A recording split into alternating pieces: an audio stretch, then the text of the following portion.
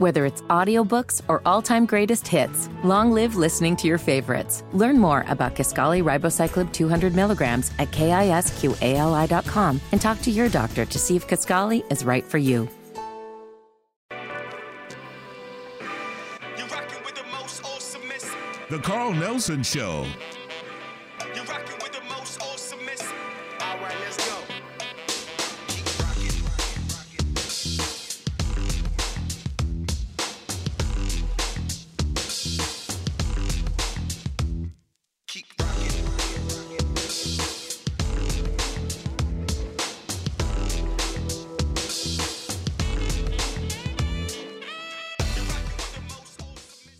And good morning, Wake Up Squad, and thanks for starting your day with us again.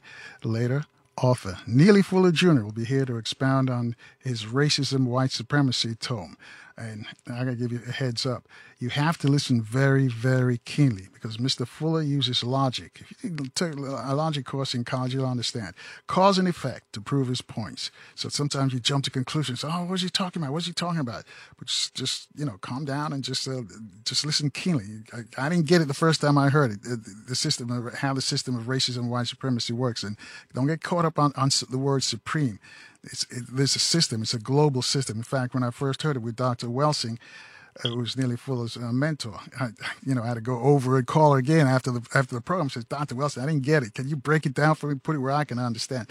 She basically said, if you're doing something that white people approve, the oppressor approves, then you're caught up in the system of racism, white supremacy. And just think about all the things you do and say. If the oppressor approves that, then you're caught up in the system of racism, white supremacy. She broke it down, so I'll just break it down for you guys, so in case you have difficulties in understanding me. Before we hear from Mr. Fuller, though, Florida investigative reporter Jeff Gallop will join us. Jeff will explain the frustrations many in Florida's black community have with their governor, Ron DeSantis. But to get us started, Dr. Zina Pierre from the Maryland Black Caucus is here. Good morning, Dr. Pierre. Good morning, Mr. Nelson. Glad to be with you. Well, it's been your first time here. Give us a little bit of your background. Well, I am currently the president of the Maryland Black Caucus Foundation. I'm also an entrepreneur. I've been in business for over 22 years.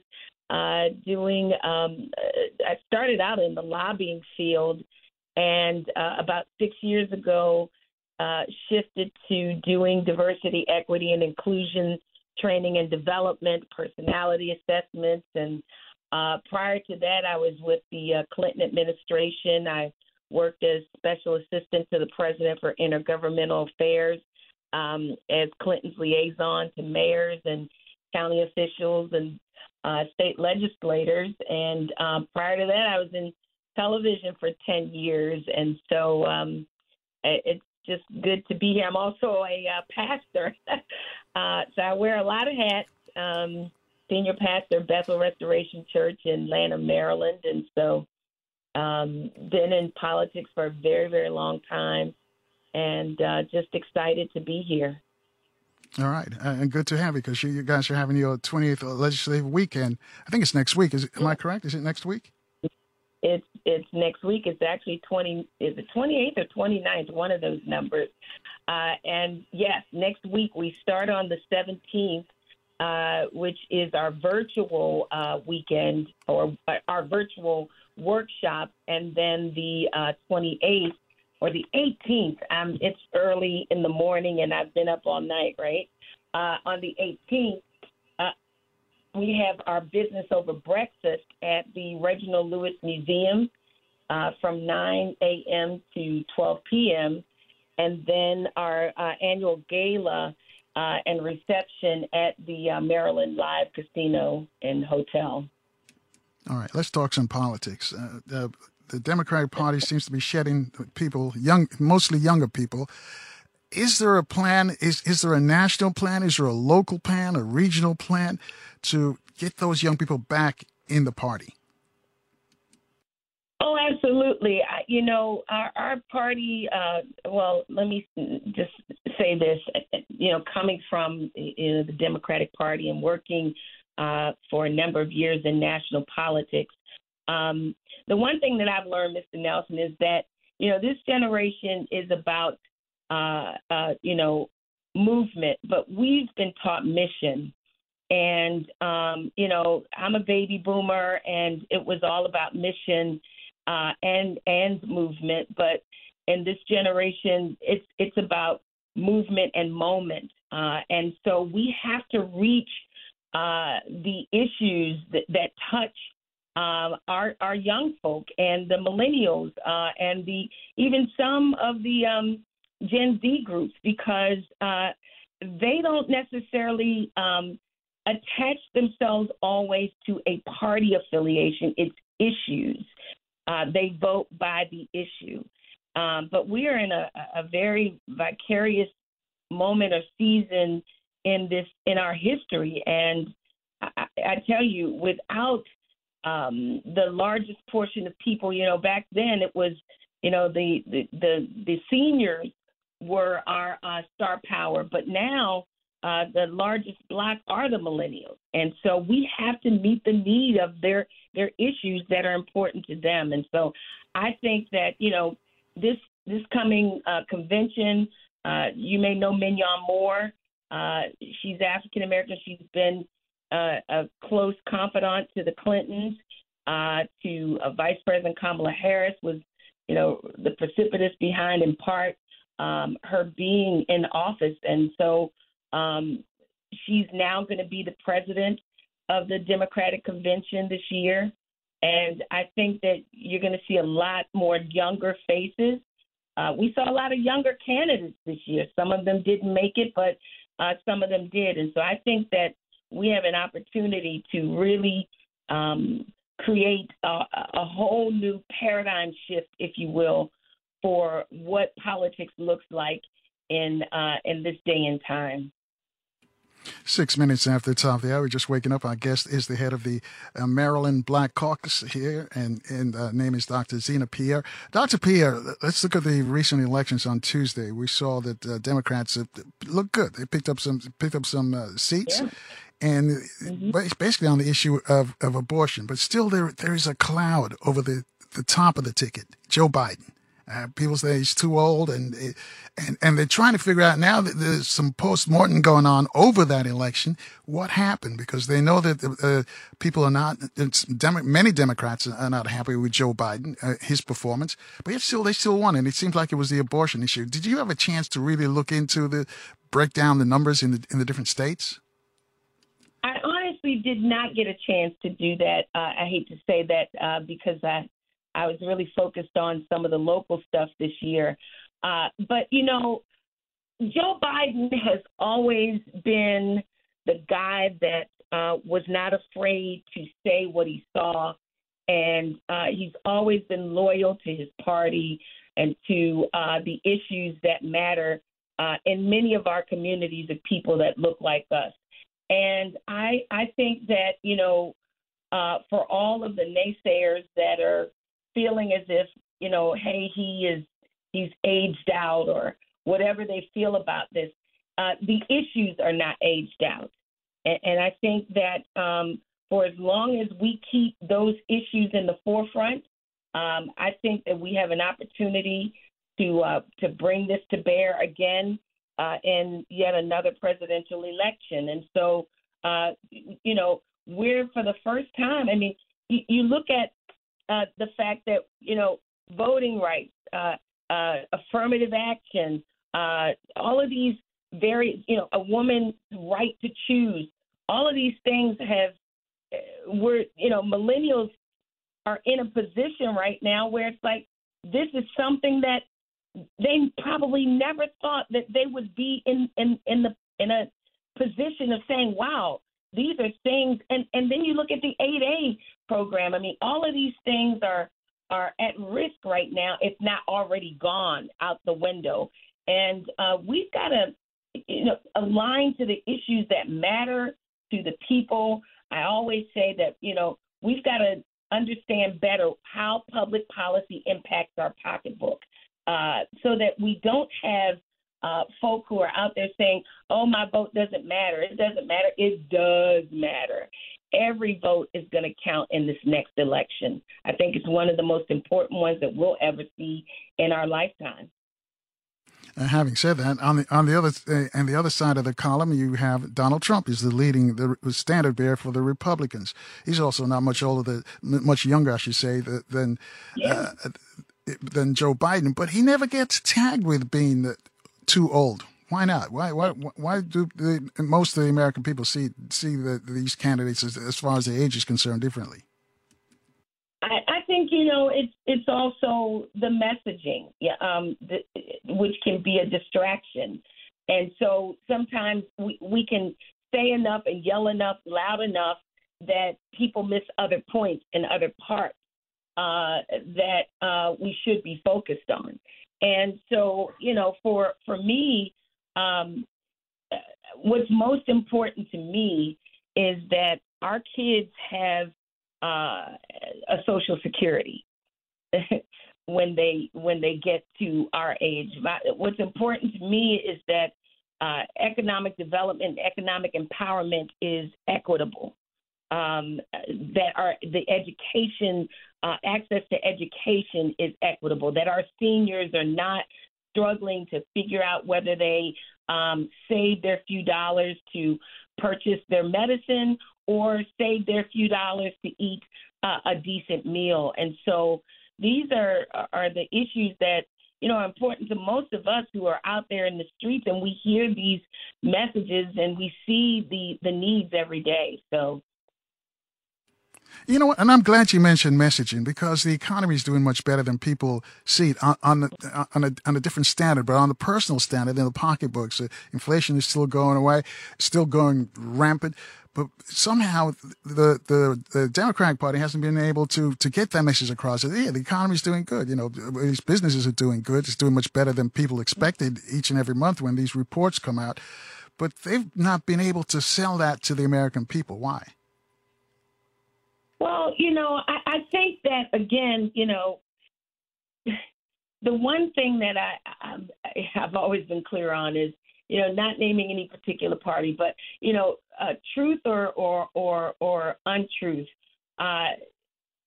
There are certain folk that will stick to their message regardless of the truth of the message.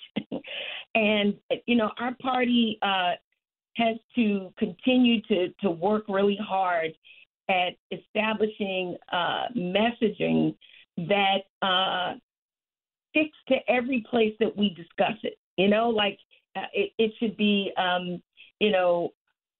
whether it's our right to choose, the right to choose, or the right to have access to health care. Those messages are just not necessarily always tapping down to the younger folk, and it's the way we message it. It's not that the information is not there, and it's not that the information is not important, but you cannot have a cookie cutter approach to how you share the messaging. And so I think the big thing is that we've got to be able to unpack this in a layman's terminology that can go from, a senior to a Gen Z, to help them understand this is what this means, and this is what that means, and this is how it will impact you if we don't address it. Because, listen, if you don't have the right state's attorney at the local level, Pookie and them, when they're facing these trials and facing these challenges in the court system, it matters who your state's attorney is. It matters because if you look at the state of Maryland, for the first time, we have a black governor, a black treasurer, a black attorney general, a female comptroller. I mean, those are the 4 top positions in the state of Maryland. But most people don't even know that.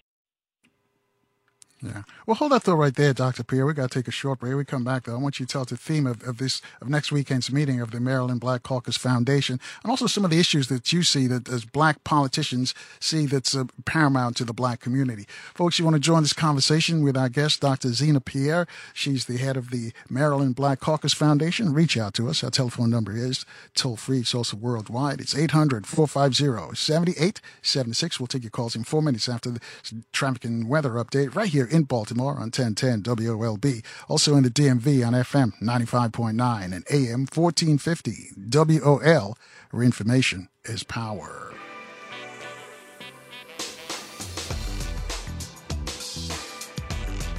And good morning again, family. 21 minutes after the top of the hour with Dr. Zina Pierre. She's the new head of the Maryland Black Caucus Foundation. They're having their legislative session coming up, and I think it starts next week, she told us.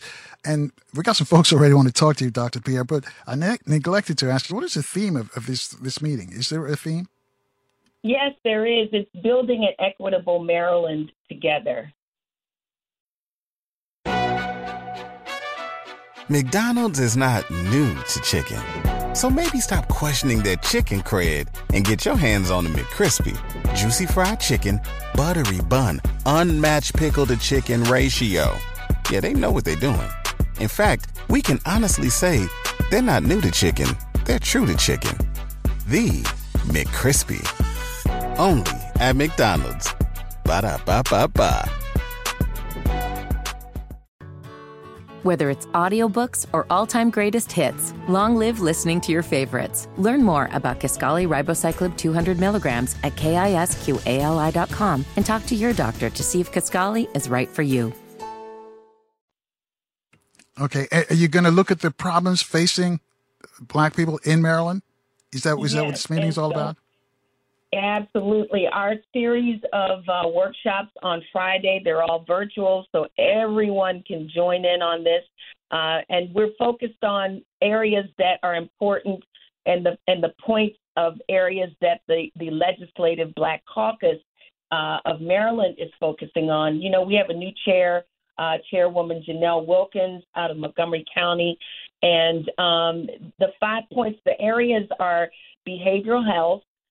So we want to really deal with, and they're going to focus. There's a workshop on health equity in Maryland. There's another one on social determinants as we deal with health in the Black community. There's another one on procurement opportunities in Maryland, higher education in Maryland, where we're going to have a number of all of the Black HBCU presidents will be on that particular panel, followed by so you want to be in the cannabis business, and there's a panel that will discuss that industry. And then finally, equitable housing issues in Maryland. And our business over breakfast, we have the lieutenant governor. We're doing something a little different. We're going to do like a fireside chat. We wanted to do it at the Reginald Lewis Museum to give back to our community. And so that's from 9 to 12 p.m. At the Reginald Lewis Museum on Saturday, the 18th. Our Lieutenant Governor Aruna Miller will be the moderator, and we're going to have an action-packed group of all of the money people. Our Comptroller Brooke Learman, the Secretary of Commerce Kevin Anderson, and the Assistant Secretary to the MBE program, Tony Bridges. And so we want to talk about Maryland being open for business. And so we're really hoping that people will come out on Saturday and have an opportunity to engage and hear from, the Comptroller and others about what that looks like in terms of Maryland being open for business. So we got a lot going on between Friday and Saturday. And, of course, on Saturday night is our annual gala and awards ceremony at the Maryland Live. All right. And it sounds like it's going to be a lot of fun and a lot of business taken care of as well. 24 after the top of the hour. As I mentioned, we've got some people already want to talk to you. On line 2, we've got Ben. He's calling from Long Beach out in California. Ben, good morning. Yes, young lady, we appreciate you. You sound like you're doing a wonderful job. Sound like a beautiful Black woman, highly intelligent. But I want you to hear me out, young lady. Genocide Joe has got to go. They're using our bombs, our weapons, our bullets to kill our brothers and sisters in Gaza, and they're coming for us in his second term. He's a white supremacist. He has shown his hand. I will never vote Democrat again. Genocide Joe gotta go. Genocide Joe gotta go. All right, Ben, and let's give her a chance to respond. Dr. Pierre, that's some of the feelings of some people in the black community. Your thoughts on that? Well, we all have our right to what we believe and what we feel, and so I certainly respect where he stands in his position. So, all right, that's good enough. 25 after the top there. I'll take the call for you. Brother Hakeem's calling from Baltimore. He's on line 3. Good morning, Brother Hakeem. Yes, good morning, Brother Carl, and good morning, Dr. Pierre. How are you? good morning to our parliamentarian of the Maryland Black Caucus Foundation. Yes, thank you, and thank you, Carl, for having us. Brother Carl, you given Dr. Pierre the opportunity to go back in her experiences, the diverse experience and background here today with this interview. But I appreciate it. Good to hear you. I wanted to, just give, just a quick, just so, Dr. Pierre, you mentioned, how Maryland is unique and, in terms of our levels of representation, for instance, in Maryland, I think we have 64 black elected officials, 17, I believe it's 17 and 54, if I'm not mistaken, something to that, 17 and 47 senators, 17 senators, 47 House members, and, that's comparatively, some people would say Georgia has a larger delegation, I think, but there's always that discussion about which is the largest. And so, but it's interesting. I was recently at the Reginald F. Lewis Museum, Dr. Pierre, where they had some of the former, they called them the Goon Squad, which is some of the civil rights leaders, the older civil rights leaders, and their children were actually there. And so the conversation came up about the founding of the Black Caucus. And I was just looking, the Maryland Black Caucus, and, they were talking about Pierre and J. Mitchell. But if we research it, we do have a historian where it was Lena K. King Lee she was a former delegate in Baltimore. She was the third black woman to get like a law degree in the state of Maryland. And so, they were talking about the different Mitchells, the Pierre Mitchell. Many of them have been instrumental in setting up the Maryland Black Caucus Foundation. And I know people get, sometimes the Maryland confused with the congressional, so we always have to make a distinction. And I've been on the board, for 3 years now. Myself and Dr. Pierre came on at the same time. And so, it's just been, a tremendous learning curve for me. And there's different caucuses. I just want to say that. And, to, the earlier caller, people make decisions based upon a lot of different interests. There's, for instance, in Maryland, there's a women caucus, there's a veterans caucus, Asian and Latino caucus. We are the Black Caucus. So I feel, very good for all of my listening into different people on the radios. I'm able and we're able to get a lot of different opinions from the black community, and it's like we get in the pulse of the people, and we're able to look at, the various policies, for instance, in the state of Maryland. And like some years ago, we had like a real session where, the most intelligent black people in the state of Maryland came together for 6 months. Once a month, and just listened to these experts and, had policy areas to bring up. So I feel that Maryland is, definitely in a most strategic position to institute some levels of black equity, ownership, and power.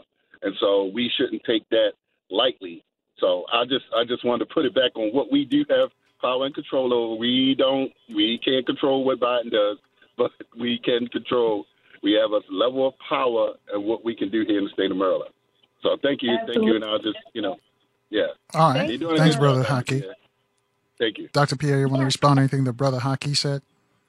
Yes, sir. We are so well positioned as African American Marylanders right now again, to have 3 African American men in major positions within the state of Maryland, with the governor, the treasurer, the attorney general, positions us in a way that no other state in the union for African American, as it relates to African Americans, are positioned. Because now we have representation from financial place, from the insurance or assurance that MBE participation is properly monitored, that programs and initiatives that matter to our community, we have a governor that he's on point with it.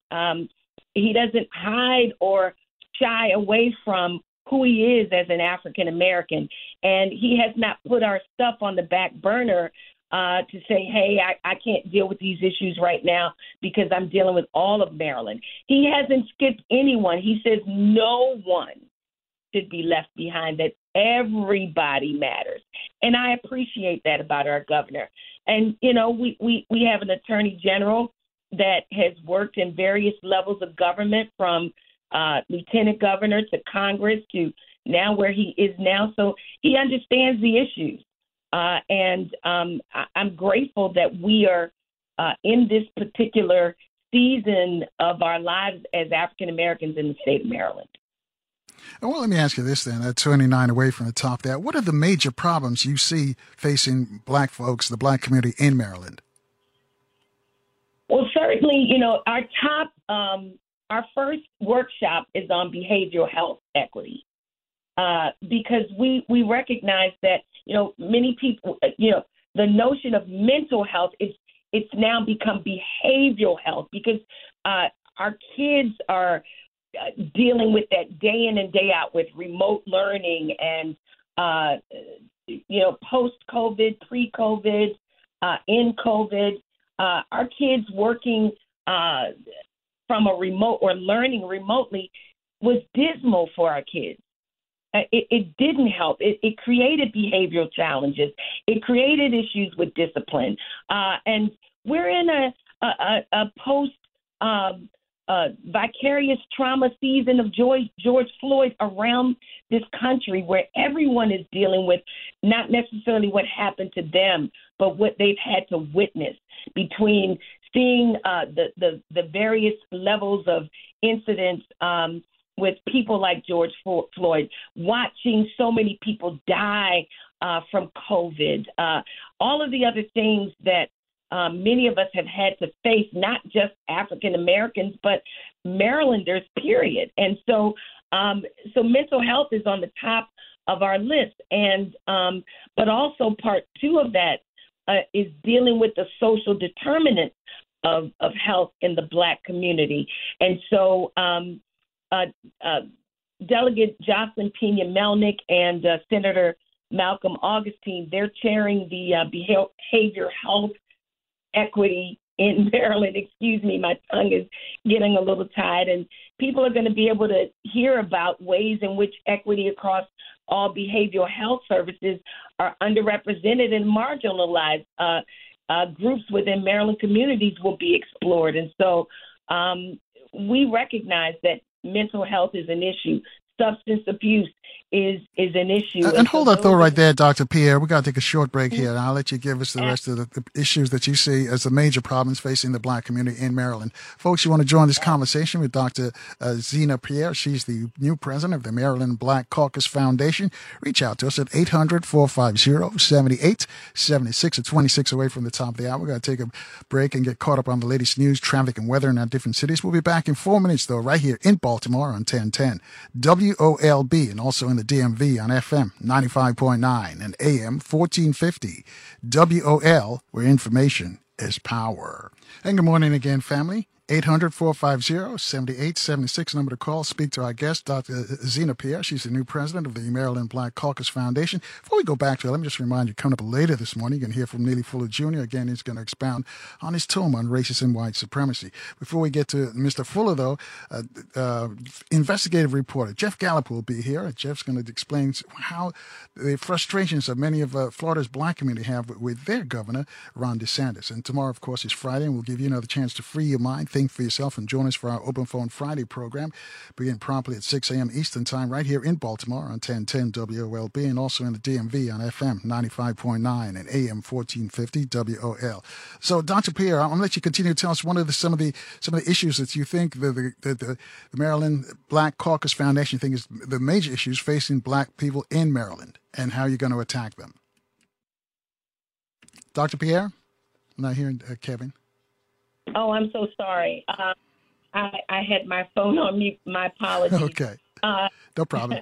I was saying that, the Black Caucus has a, 2023 legislative agenda that they put out, and they took those issues and parlayed them into this year's legislative weekend. And so, again, focusing on mental health and the social determinants of health in the black community. One of the other things is workshops is procurement opportunities. And they really want to focus, the state of Maryland has talked about since, the Hogan administration that Maryland is open for business. And so, and the Governor Westmore, is really committed to the success of helping make this happen. We know that the MBE goals, are 29%. That is supposed to be over 70, stretched over to 70. That's the aspirational goal of 29% MBE participation, minority business enterprise participation, and that's across 70 agencies represented in the state of Maryland. We recognize that there are a lot of MBE businesses, but the truth of the matter is what I appreciate about what this governor is doing is he's put an ombudsman in to help deal with and interface with minority businesses that are struggling to understand the basics of how to navigate the EMMA website where you can go to look for bids, any challenges related to contracting opportunities. This person or this office is going to be responsible for interfacing with those MBE organizations. I was at something that Adrian Harpool and some other folk, Tiffany, pulled together a few weeks ago at Coppin State, and it was one of the best MBE conferences that I had ever attended. And because it was very practical, they had bankers there. They talked about the notion of everybody must have a BAIL, BAIL, a banker, an accountant, an insurance agent, and a lawyer. And it was very practical teaching. And that's exactly what we're doing next weekend throughout these workshops, is practical information that people can carry with them, but not just to be informed, but to be empowered. And so one of the other ones is, equitable housing. We know that housing is an issue. Accessible housing. People can't afford to live where they work. So you have, police officers, you have firemen, you have nurses, you have teachers that commute miles and miles away from the schools that oftentimes, or the businesses or agencies that they oftentimes live in. And so we're going to talk about that. Also, that whole disparity issue with property devaluation and appraisal. So all of those are going to be great conversations that are going to be had during this week's conference. And again, speaking on higher education in Maryland, and we have a number of HBCU presidents that will be present for that particular workshop. to talk about HBCU and private schools that offer both 2 and 4 year degrees, because everybody isn't aspiring to do 4 years, but if there are opportunities to get certificates and 2-year degrees that will allow you to have viable income when it's all said and done, those are the goals that we want to discuss and engage with folk. And so I think it's going to be I know it's going to be a great weekend of information sharing and allowing people to be empowered with information that not only can they take back, but that they can use to scale up their businesses and have access to opportunities. And you know what? 13 away from the top. I'm glad you said that. But you guys are doing a lot of stuff, and this go even the Congressional Black Caucus do a lot of stuff too. Mm-hmm. But the message never seems to get to the people, because people always say, "What are they doing? What are they doing?" And the same thing in Washington, same thing in Maryland. What are they doing? And you just read a litany of stuff that you guys are doing. But how does that information get down to the people? The people, I think that there's some disconnect between what you guys are doing, because you're doing great things, but the people don't know. You know, you're absolutely right. One of the things that Chairwoman Janelle Wilkins did this year was she did a tour around various parts of the state of Maryland.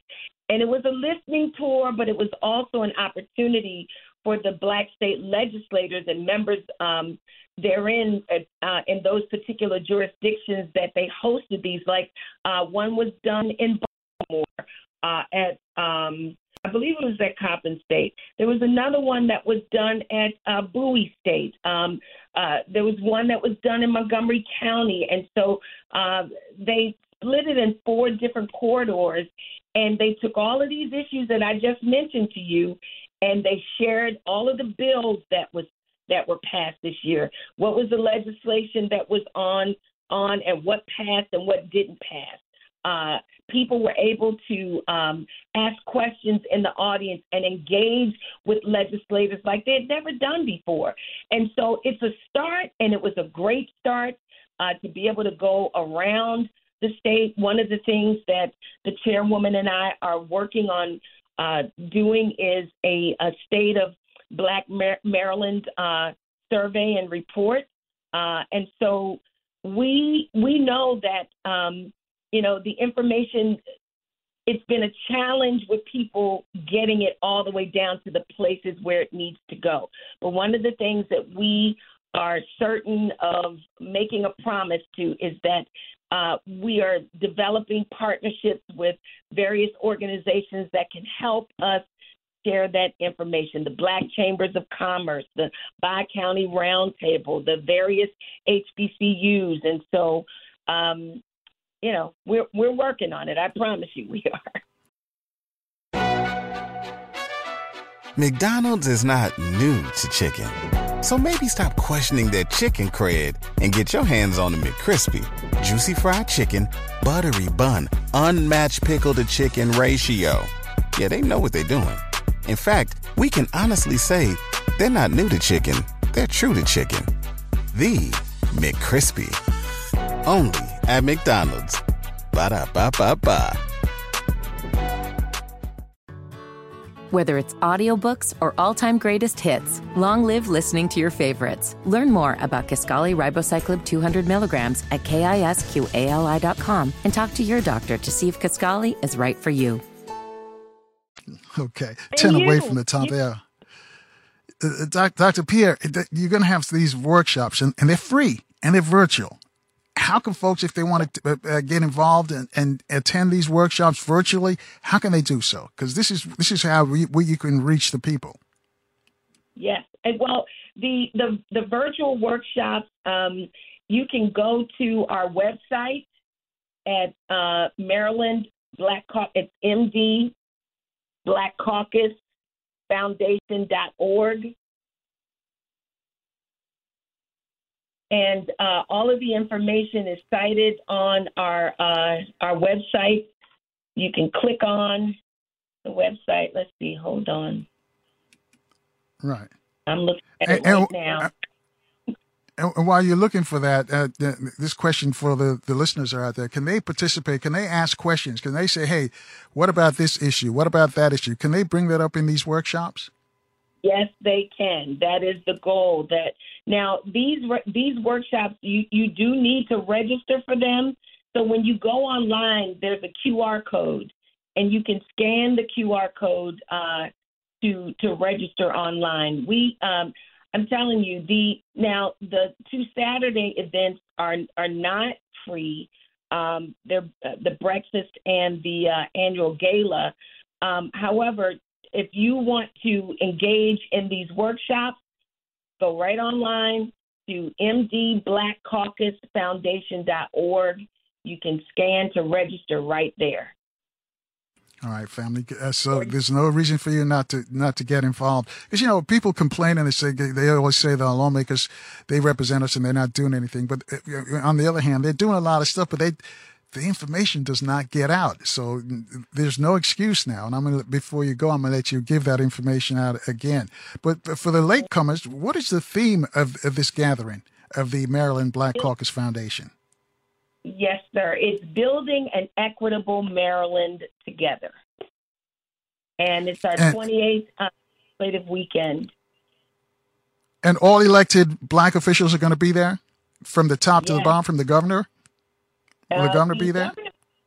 I'm not certain if the governor will be there. The lieutenant governor is going to be there. Last year we had the governor there as our keynote speaker. And as you know, if you go anywhere where he speaks, he is a rock star. People love him because they can feel his heart. And people really do matter to him. And he says what he means. So we had the governor speak at in September, we hosted our first Maryland caucus reception.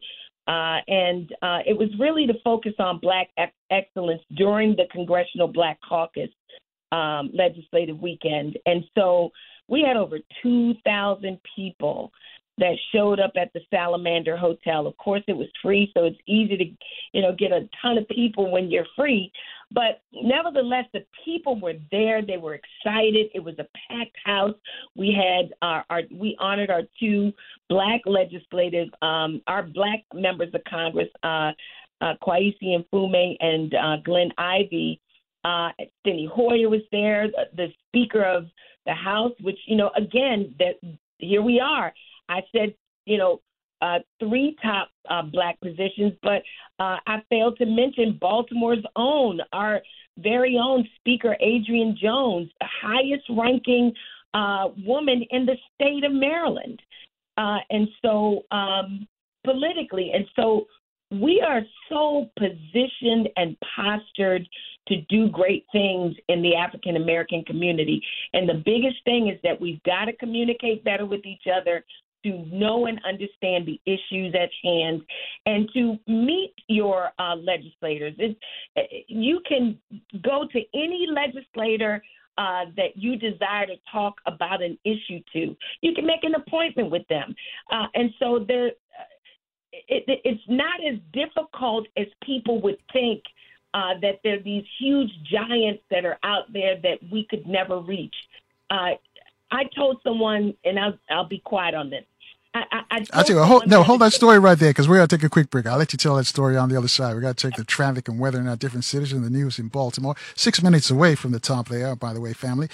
We'll be back in 4 minutes, though, right here in Baltimore on 1010 WOLB. Also in the DMV, we're on FM 95.9 and AM 1450 WOL, where information is power. Keep rocking.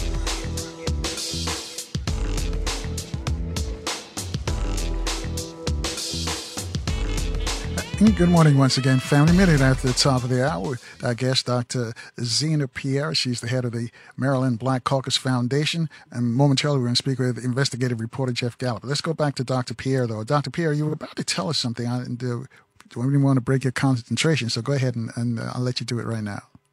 Oh, sure. I know that I don't have very much time, so I do want to go back to these workshops are going to be extremely well presented, and you don't want to miss it, and it's free. So please, I implore you to go to www.mdblackcaucusfoundation.org. That's mdblackcaucusfoundation.org. And Mr. Nelson, I was just trying to quickly say that people don't realize that their voice yields power, because their vote yields power. Someone was telling me about a challenge they were having with their mortgage company, and they were having some issues with wanting to get a modification. The mortgage company kept dragging it until they found themselves months and months and months behind, and then they wanted to foreclose on them. And I told them, I said, listen, write a letter, address it to your state senator, your local delegate within your district, as well as your member of Congress, and CC the mortgage company. And I guarantee you'll get a response quicker than you think. Well, that's exactly what they did, and that's exactly what happened. One, the member of Congress called the mortgage company because they have a department that interfaces with that kind of stuff all the time. And so within a matter of a week, their situation was addressed. Does it always happen like that? Absolutely not. But the fact still remains that this is, we vote these people into office to have an opportunity to access those things that we need support from. And so I just want to just emphasize how important it is to get to know these Black state legislators, get to know your member of Congress, because you'd be surprised of the things that are out there that you have no idea of until you have that opportunity to engage. So. And thank you for sharing that story with us. It's absolutely true. Other people have told me they've done the same thing and got the same results, everything started to move as soon as they get a phone call, whatever it was from somebody else, the gears start to shift. But let me ask you this before we let you go. Can you repeat again the website for folks who want to get involved in this legislative weekend? And again, our theme is Building an Equitable Maryland Together. Our website, where you can register for free workshops on Friday. They're virtual workshops at mdblackcaucusfoundation.org. That's mdblackcaucusfoundation.org. And when you go online, you'll see a registration link. And when you click on that link, it takes you right to the free workshops, and you can click any one of those workshops and register to go to any of them between 9 and 3:30 p.m.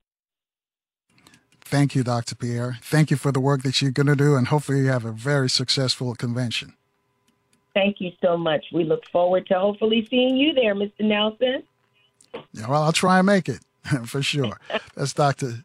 Zina Pierre. She's the new head of the Maryland Black Caucus Foundation. They're having their legislative conference next week. So, folks, if you got the information, and stop complaining and jump on board. And if you got questions of what's going on in your community, that's a place to put those questions to your lawmakers. 5 after the top of the hour. Jeff Gallop, good morning, sir. Good morning. How are you doing? Excellent. How about yourself? Doing well. Just enjoying this nice Florida weather down here. Oh man, don't say that. It's chilly in some parts of the country. Don't be teasing us with that Florida weather.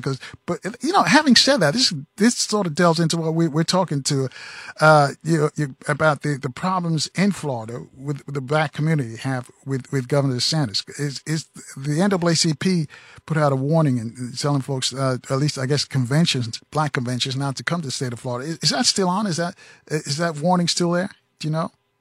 Yes, and in fact, since the shooting that took place in Jacksonville in late August, where you had a person who was deemed as a white supremacist, went into a Dollar General store and killed 3 people. Since that time, you've had other people come out and just basically say, "Hey, look, things are happening in Florida, and things are tense, and the Black community needs to be extra alert." So you have had that. But then again, you look at the reports of people leaving different states, and many people are moving to Florida and Texas. How do you square that? Are mostly white folks moving in then, or black people moving to Florida? I haven't seen the stats directly. I do know that we do have a good influx of people who are moving in from across, from places like New York, New Jersey, from out west California as well. But then you're also having people leave the state as well. So you're having it kind of balances out to a degree. And the reason they're coming here may be political in some cases, of course. That does happen. Retirees feel like they want to come to a place where they can match ideology, if you want to say it that way. But a lot of people come here because of the attractions, because of the beaches and the warm weather. Yeah, but you have a warning because you spoke to a lot of Floridians, black Floridians, and they're concerned with Governor Ron DeSantis. What are they telling you? Well, absolutely. There seems to be sort of a sense that people are frustrated, that people are exhausted with the state of politics here in the state of Florida, because you've had a governor who's actually told people that Florida is where the war on woke culture is taking place, and where being quote unquote woke comes to die. There have been his efforts at reforming Black history, getting rid of diversity programs in public schools. You've had the governor actually Governor DeSantis come out and demonize things like critical race theory. And at the same time, again, removing portions of history from the history books that dealt with Florida's own dark history when it came to lynchings, when it came to the displacement of Native Americans, all of this. And so it's created sort of a sense of, again, exhaustion in some Black communities. Well, let me ask you this, 9 after the top there. How much of that talk that DeSantis is saying is being done for political expediency? How much of that is he trying to be a Trump light? He sees that Trump is liked a lot by a lot of folks across the country, and he figured he'll jump on the Trump bandwagon and get some of those who are not really, down all the way with Trump, but see him more as a Trumpster. How much of that is political braggadocious, I'd have to say. And that, do you think he really is a stone cold racist? I'll put it that way, straight up, in his heart of hearts. How do you see it? Well, I'll leave that last question for others to address. But from where, the vantage point that we have here in Florida, we're looking at the fact that the governor has, of course, moved the state to the right. He won the election pretty handily last year against Christie. Oh my goodness, I forgot the governor's last name, but Governor Christie, who ran years ago and as a Republican changed over to the Democratic Party. But he's put into place policies on abortion that are way to the right of even Donald Trump. A 6-week ban on abortion, other issues as well too. And political observers say that at first he seemed as if he was courting the former president, but now he's pushed his rhetoric into a place that is even to the right of President Trump, former President Trump. So that's what you have. And ironically, he's struggling in the polls at this point because of all of the tension that's been created or left behind in Florida, according to political observers. Right, 11 after the top there. And you wrote an article in the Florida Today newspaper, your newspaper. Was that an article that you decided to do because you heard so many, disenchantment with the governor from members of the Black community, or was it an assigned job for you? In this case, it was something that I discussed with some of our state editors and said that this would be an article, a news story that I would like to do. This was not a one-off piece. This was something that we had looked at and we've noticed, and I put together some interviews with people who actually participated. One person, Rosemary McGill, participated in the civil rights movement back in 1964, marched side by side with Dr. King in St. Augustine to bring about change and to help foster the Civil Rights Act of that year. We talked to other people, business leaders. We talked to politicians, Black conservatives. This was something I noticed, something we sit down at dinner tables, we talk to people, and I felt that it was a needed discussion for the record. So I, talked to the editors, worked with the editors, and worked with everyone else. We got the article up today at FloridaToday.com. If you want to, you can check it out. It is available. You can look at my byline, JD Gallop, at FloridaToday.com, and you'll find the story. So, and let me know what you think as well. Right. And I think it's a must read, only because of the reason, not just if you're in Florida, but anywhere across the country or outside, because as we mentioned, DeSantis is trying to become the next president, and he's trying to be like Donald Trump. If Donald Trump gets in some legal problem, then, it's up for grabs with him and Nikki Haley and the rest of them out there. And he stands a good chance because he's like in the number 2 or 3 slot as we speak in the polls. So this will give you a good indication of what black folks in Florida think about Ron DeSantis. Of all the things that he did, though, and we're going to come up on a break. When we come back, though, what is the theme that you got that most irritated black Floridians with DeSantis? Because you spoke to a lot of people all across the state, a lot of black folks all across the state. What is the major issue they have with Ron DeSantis? I'll let you explain that when we get back from this break. We got to check the traffic and weather together in our different cities. 13 after the top of the hour. We'll be back in 4 minutes, though, right here in Baltimore on 1010 WOLB. Also in the DMV, we're rolling on FM 95.9 and AM 1450 WOL, where information is power. And good morning again, family. 20 minutes after the top of the hour with investigative reporter Jeff Gallop out of Florida. He's written a nice piece. You got to read it. I read it myself about the black Floridians concerned with Ron DeSantis, the governor. And Jeff went around the state and talked to black folks and just got their response because he felt their frustrations from a few, so he expounded it and went to see if it was just not just local, but just all across the entire state of Florida. So, Jeff, was there a major issue that the black folks you spoke with have with Ron DeSantis? Yeah, actually, several. But before we do that, just point of clarification, it was former Governor Charlie Crist who ran against DeSantis the last time. And DeSantis defeated him handily. Big win for the governor this time around. Now, looking at the things that Governor DeSantis has put into motion, for example, having black representation, challenging black representation in the congressional districts down in South Florida. That was one. You had efforts where he was ridding the public universities of diversity and inclusion programs, right? You had him demonize critical race theory, this whole concept of race in America and systemic racism here. He targeted black history, right? In a state where we've had the black Seminoles who were removed.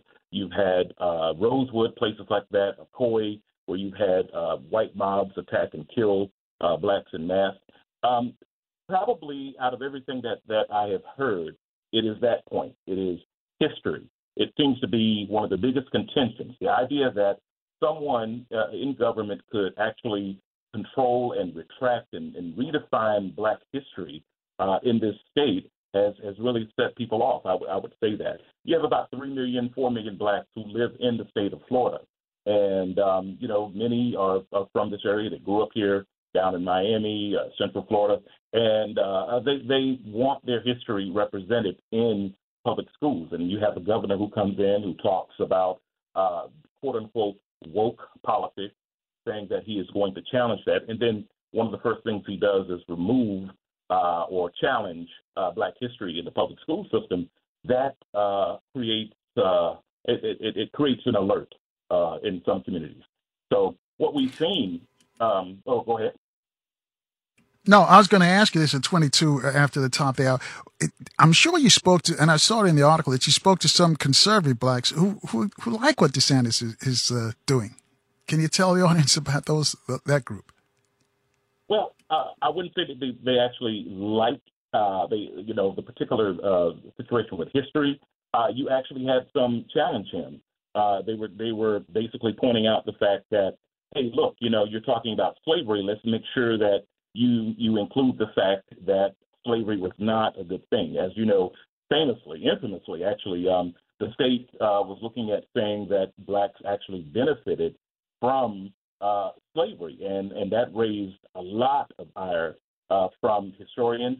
It just created a lot of anguish with people, including some black conservatives. As you know, National Conservative Group actually challenged DeSantis on that and asked him to change that. The gentleman from the west coast of Florida, who actually was in contention for the House speakership a couple of weeks ago, right, when that situation was unfolding in Washington, D.C., he challenged the governor on that. And I'm talking about U.S. Representative Byron Donalds. He was a rising star in the National Republican Party and a strong supporter of former President Trump. He still is. And DeSantis, again, is challenging Trump in this state.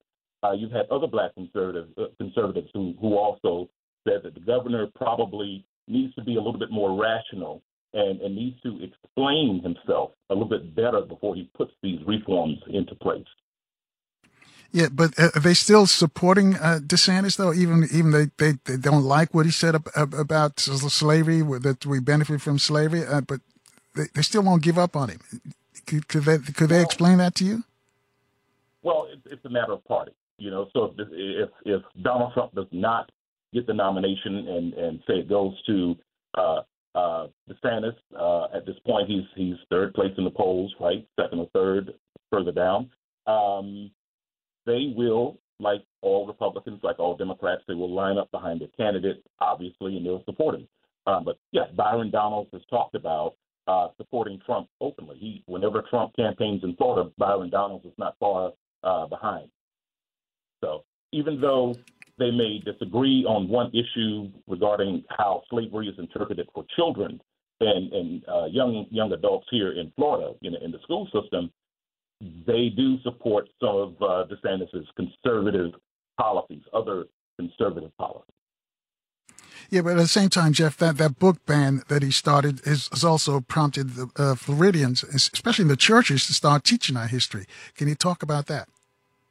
Absolutely. We noticed a trend as well that across the state, a number of churches, a number of community activists have begun to teach Black history to the youth in their communities. We have a gentleman here in Melbourne, Florida, who's doing that, Ricky Scott. He worked in recreation for all of these years, not an educator, not a trained educator, right? He doesn't have a degree in education, but he decided that, hey, look, this is going on. They're challenging our history in public schools. We need to do something we need to form classes. We need to teach about history, not just slavery or enslavement, but also about the kingdoms in Africa, all of these things. And he's done that. And other churches have done that. Other community leaders have done that. They're pulling in kids. Now, some might ask the question, why wasn't this done before? I'll leave that to the audience to figure out. Yeah, well, that's good that they're doing that. Hopefully, folks around the country can pick that up as well and start teaching our history in the churches or in any of the social centers on the weekend outside of the classroom. But I got to ask you this question, though, Jeff. Why us? Why do you think DeSantis attacked us? You got a large Hispanic contingent in the state of Florida. You got other groups in the state of Florida. Why did he go after black people? Because obviously he's written off the black vote. McDonald's is not new to chicken. So maybe stop questioning their chicken cred and get your hands on the McCrispy. Juicy fried chicken, buttery bun, unmatched pickle to chicken ratio. Yeah, they know what they're doing. In fact, we can honestly say they're not new to chicken. They're true to chicken. The McCrispy. Only at McDonald's. Ba-da-ba-ba-ba. Whether it's audiobooks or all-time greatest hits, long live listening to your favorites. Learn more about Kisqali Ribociclib 200 milligrams at KISQALI.com and talk to your doctor to see if Kisqali is right for you. Well, again, we have close to 3.5 million blacks in this state. We have 6 million Hispanics in Florida out of 22 million Floridians. You have to ask that question. When you look at and you talk to historians like Dr. Marvin Dunn from South Florida, you hear about this the situation where blacks were constantly challenged whenever it came to having their rights to vote. The county I'm from, Brevard County, we had 2 leaders here, Harry and Harriet Moore, who actually traveled the state back in the 1930s to ensure and to sign blacks up to vote. They were assassinated in 1951 on Christmas Day, of all things. And, you know, of course, Florida has a huge history when it comes to lynchings. And again, I talked about Rosewood and also Akoi. Akoi took place in 1920, and that dealt with voting. Blacks were going to vote in the presidential election, and whites went into that area and they cleared out the black population, and that's history. Now, is it taught in school? No. Is it taught elsewhere? It wasn't for a long time. But see, with all of that happening, people like Dr. Marvin Dunn will tell you there's a trend of apathy in the black community. You know, that, hey, look, you know, here's the vote, here's what we're going to do, and here's what we're not going to do. You see in black communities low voter turnout. That is a constant trend that does happen. Of course, when you had President Obama run, it was different. And Andrew Gillum, who ran against DeSantis the first time, drew a lot of people out, but of course, ultimately he lost. So is that the answer to we need to have another black candidate to get our people involved in politics? I can't say that, but what I would tell you is that when you have situations like a governor who's challenging black representation, right, who's trying to change redistricting, you know, even though he failed at that because of the courts, when you have black history being targeted, when you have all of these programs, you create a sense of fear in some of the communities. I talked to the woman I told you about, Rosemary McGill, who actually marched with Dr. King in St. Augustine all those years ago, 60 years ago. She went to the March on Washington, actually, as well as a teenager. She talked about the fact that, you know, that particular generation did the marches. They took the rocks to the head. They took the beatings, and they got that right to vote. They went out and they were able to successfully help people get into office and do all of these things. And now you have a generation a few years down the line where people are worried about mortgages. People are worried about the bottom line. And activism is not necessarily the calling that they have. So when you have someone who is spouting political rhetoric that is not necessarily friendly to the black community, some reactions might be, well, I'm just going to withdraw from the political process. In the case of Ricky Scott that I told you about, who's doing the history classes, he said instead of agonizing, he was going to organize. So it may be working in some areas. It may not be. We'll find out, because next year is a presidential election year, and will people sign up to vote? And then you also have that as well, you know, where the voting system has been challenged, and Governor DeSantis has done that. And he's talked about quote-unquote voter fraud. He's found a couple of cases here and there, and that is creating some tension and some fear as well in some pockets of the black community. So it 30 minutes after to create that apathy. All right, 30 minutes at the top of the hour with Jeff Gallop. Jeff is an investigative reporter in Florida, and he's written a piece in the Florida Today newspaper. You got to read it, family. It talks about the frustrations that many in the black community in Florida have with their governor, Ron DeSantis. Let me ask you this, though, Jeff. Has this prompted people more to get into politics, or are we just, you said some people are just apathetic, you know, just they don't care about the system. They don't think it works for us. But on the other hand, is there any other person or people that you know of saying, hey, I'm going to get in, if it's a city council or school board, or get into those races because of what they see happening, or people just sitting on their hands? Well, and there also you do see the hand of the governor taking place. There have been a small number of black representatives who've been removed from office for whatever particular reason that he's selected. And I think that's happened down in South Florida, at least one or two cases. You saw in Orlando where you had a duly elected state attorney, Monique Worrell, removed from office because he didn't like the way she was prosecuting certain cases. And she's still protesting that. She's trying to get her job back. And he did the same thing with another state attorney on the West Coast. So you have these situations that are taking place where people are being elected and then they're being challenged from the top down, right? So now there are people in this generation that are stepping forward. probably in a more fearless fashion, observers might say, Generation Z hero Maxwell Alejandro Frost from the Orlando area. He's in the House of Representatives, and I think he's 26 years old, one of the youngest members, if not the youngest members of the U.S. House. And he's leading the way for a new generation to step up and present representation for the communities here. All right, we come up on a break. We come back. A tweeter wants to know if DeSantis has done anything to retard the black vote. I guess he's trying to refer to redistricting, if you will, and some other stuff. Maybe you can answer that question, that tweet first when we get back. But we got to check the traffic, weather, and the news in some of our cities. We're back in 4 minutes, though, at 26 away from the top of the hour, right here in Baltimore on 1010 WOLB. Also on the DMV, we're on FM 95.9 and AM 1450 WOL, where information is power.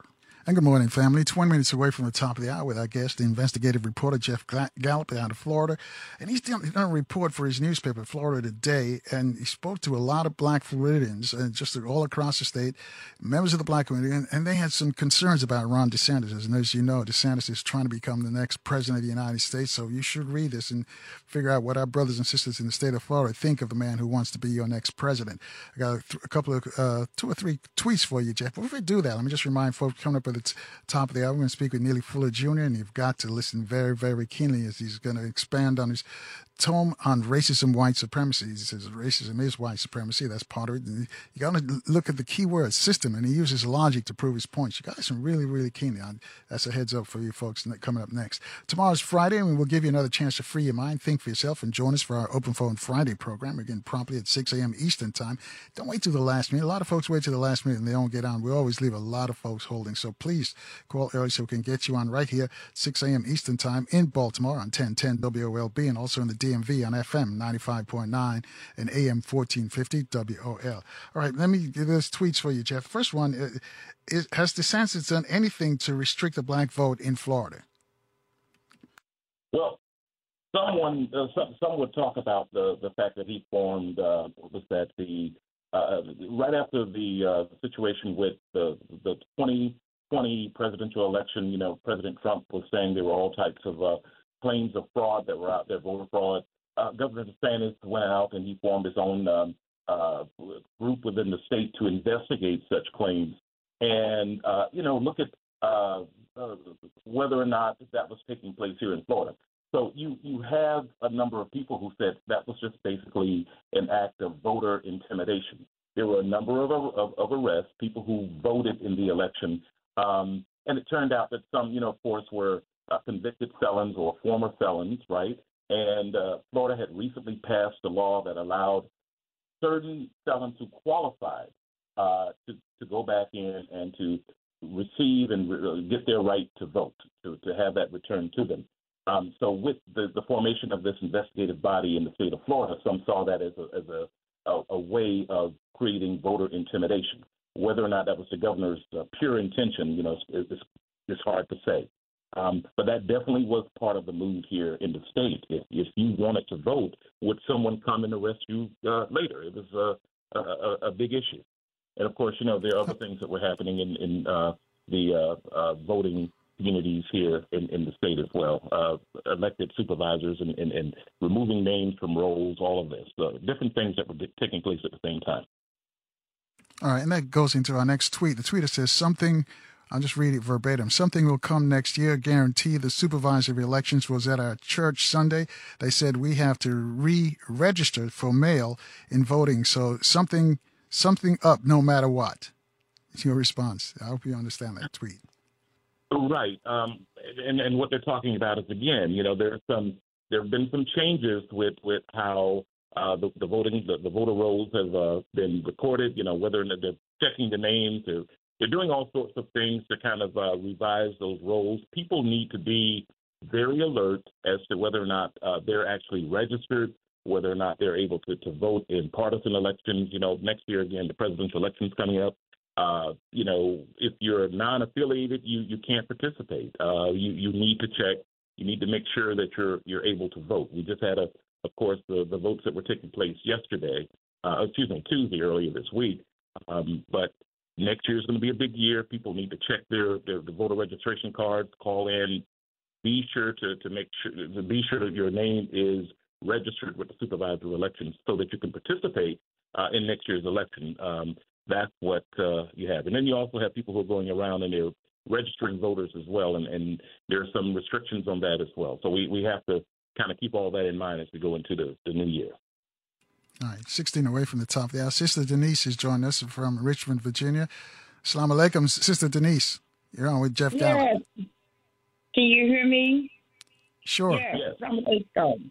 Yes. Oh, this is a wonderful program. Thank you, Brother Carl, for taking my call. And so wonderful to have this brother on. I always enjoy it when he comes on because very seldom you can find a journalist that really will come on and speak the truth and sharing what's going on, in Florida and other areas. I want to say this. Our biggest problem is fear. We have got to get over being afraid, constantly talking about what they're going to do. Now, in reference to education, because that's what I'm primarily concerned about is our babies. Please take the message back, brother. Tell these parents to open their homes up. Stop worrying about trying to put some black history in their schools, their system.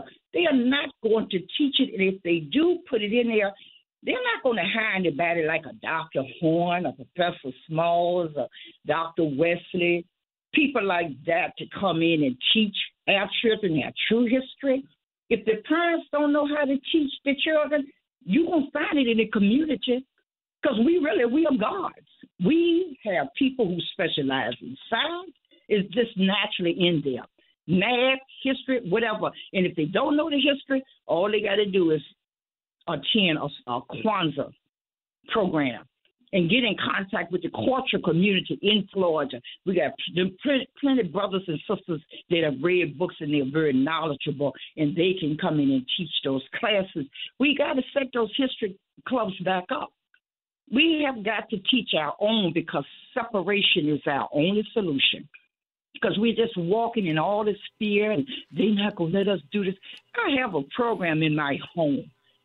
And let me tell you what they're telling black parents about black voters. This is what they're telling them. Every black child I have came in contact with, every parent, know what they told me? Every black child is being told that they're reading on the first grade level. And might be true because of, the absence, being out of school, and all of those things that came with the pandemic and such. But this little boy, a couple of my little boys that I got when I first got them, they won't read so well, but now they're on the fourth grade level. We have to teach them ourselves. We're going to have to let the white man world go. His system, everything. Thank you. I'm finished, Brother Carl. Thank you for allowing me to speak. Thank you. And yes, I love what the brother's been sharing. All right. All right. Have a wonderful day. Walaikum salam, Sister Denise.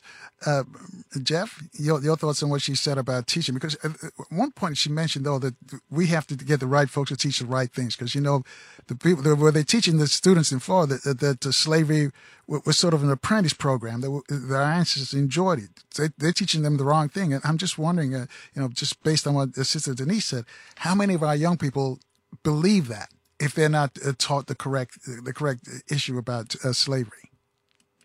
Well, here's the thing. I talked to a young man. He was probably 17, 18.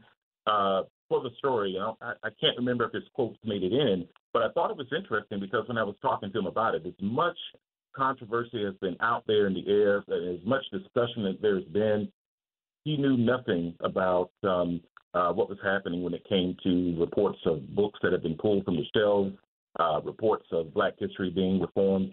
And this was an A student, right? A-B student, and he was doing good. He had a mentor, a Black mentor from the community, and it was kind of a surprise. And but fear. She mentioned the word fear. Talking to some parents about this story to see why there is such a contention about Black history not being taught in public schools. Talking to them and asking, hey, have you thought about teaching it yourself or getting books? You hear from some parents, not all, I'm just saying some, that I've talked to, they don't know what to look for, what to do. And again, you're talking about parents who are working. You're talking about parents who have all types of other stressors that they're dealing with. And, here's a child, and they're hoping that the public school system is going to educate them. And then they learn that, hey, look, they're redefining what it means to be black in Florida, black in America. And they're caught unawares. Now, I can tell you, and there are a number of books that folks can get. You can go to any bookstore and get books on black history. I think there's one by Michael Harriot that was pretty interesting, Black AF History, kind of a play on words there. Marvin Dunn, the professor I talked to, A History of Florida Through Black Eyes. Any number of these books I have on my shelf. And you'd have to wonder, whether or not these parents can go out and pick these books up and will bring them back in to have their children read. But there is a fear, am I doing the right thing? Will I get the right material? There is a fear there. Absolutely. Well, let me ask you this. Could it be that the parents themselves don't know black history, so they can't teach to the children?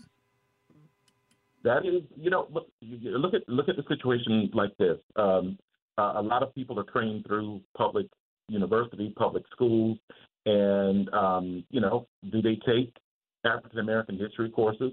I know, for example, at one of the universities here, we had a professor who was teaching African American history, and it drew very little interest from the black students, from some of the white students, and so the course is on hold.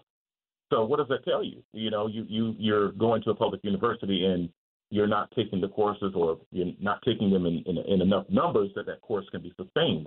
And of course, then there's public school. Dr. Marvin Dunn tweeted a few days ago about a black history book a history book he found in the state, a public school book. And it didn't mention Dr. King. It didn't mention the displacement of black Seminoles or the Trail of Tears. And Florida is rich with this history. So it does raise some eyebrows. Do they know about their own history? And turn away from the top of the hour, and another tweeter wants you to discuss the homeowners insurance. I think these are folks who listen to us in Florida. The person goes on to say, if DeSantis hasn't lifted a hand to help, but has taken money from the homeowners insurance lobby. Is there a problem there, Jeff?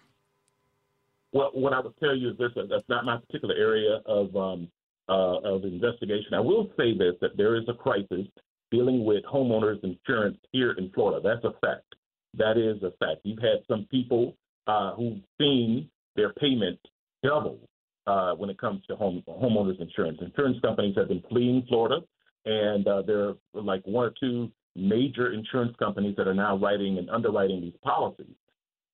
In the meantime, the governor, and this is not a criticism, this is an observation. In the meantime, he's passed laws, or he's signed laws about LGBT, don't say gay. He's talked about reforming black history. He's talked about congressional redistricting down in South Florida. All of these different elements that he's put on the table. But there have been no special sessions that you can point to and say, hey, here's something on homeowners insurance. What has been done to relieve some of the pressures that are taking place? Now, you mentioned about people leaving the state or coming to the state. They're going to face those homeowners insurance policies. In most cases, if you have a mortgage, something you have to have insurance. And that insurance is, again, double what it was 2-3 years ago. There are people leaving the state of Florida because of that situation, dealing with the expenses. And it's not just homeowners insurance, but there are other expenses, non-state taxes, if you want to look at it, non-state tax issues that are taking place that are making it more and more expensive to stay in the state of Florida. So, that is an issue. All right, we're going up on a break real soon. We will come back, folks. We're discussing Jeff Gallop. He's an investigative reporter. He's a journalist working out in Florida. And he spoke to a lot of black folks in Florida, and they're really concerned with Ron DeSantis. As you know, DeSantis is running a close second or third behind Donald Trump, is trying to become the next president. So we should be aware of what's going down with DeSantis and our brothers and sisters in Florida. You can read the story, by the way. When we come back, we'll let Jeff tell you about that. Also, Jeff, when we come back, because we talked about books, but one time, didn't you have a black book drive or something like like that? Maybe you can expound on that when we get back. But we've got to take a quick break and check the traffic and weather in our different cities and the news in Baltimore as well. Folks, you want to join this conversation with Jeff Gallop, reach out to us at 800-450-7876. Your phone calls in 4 minutes right here in Baltimore on 1010 WOLB and also in the DMV on FM 95.9 and AM 1450 WOL, where information is power. Keep rocking.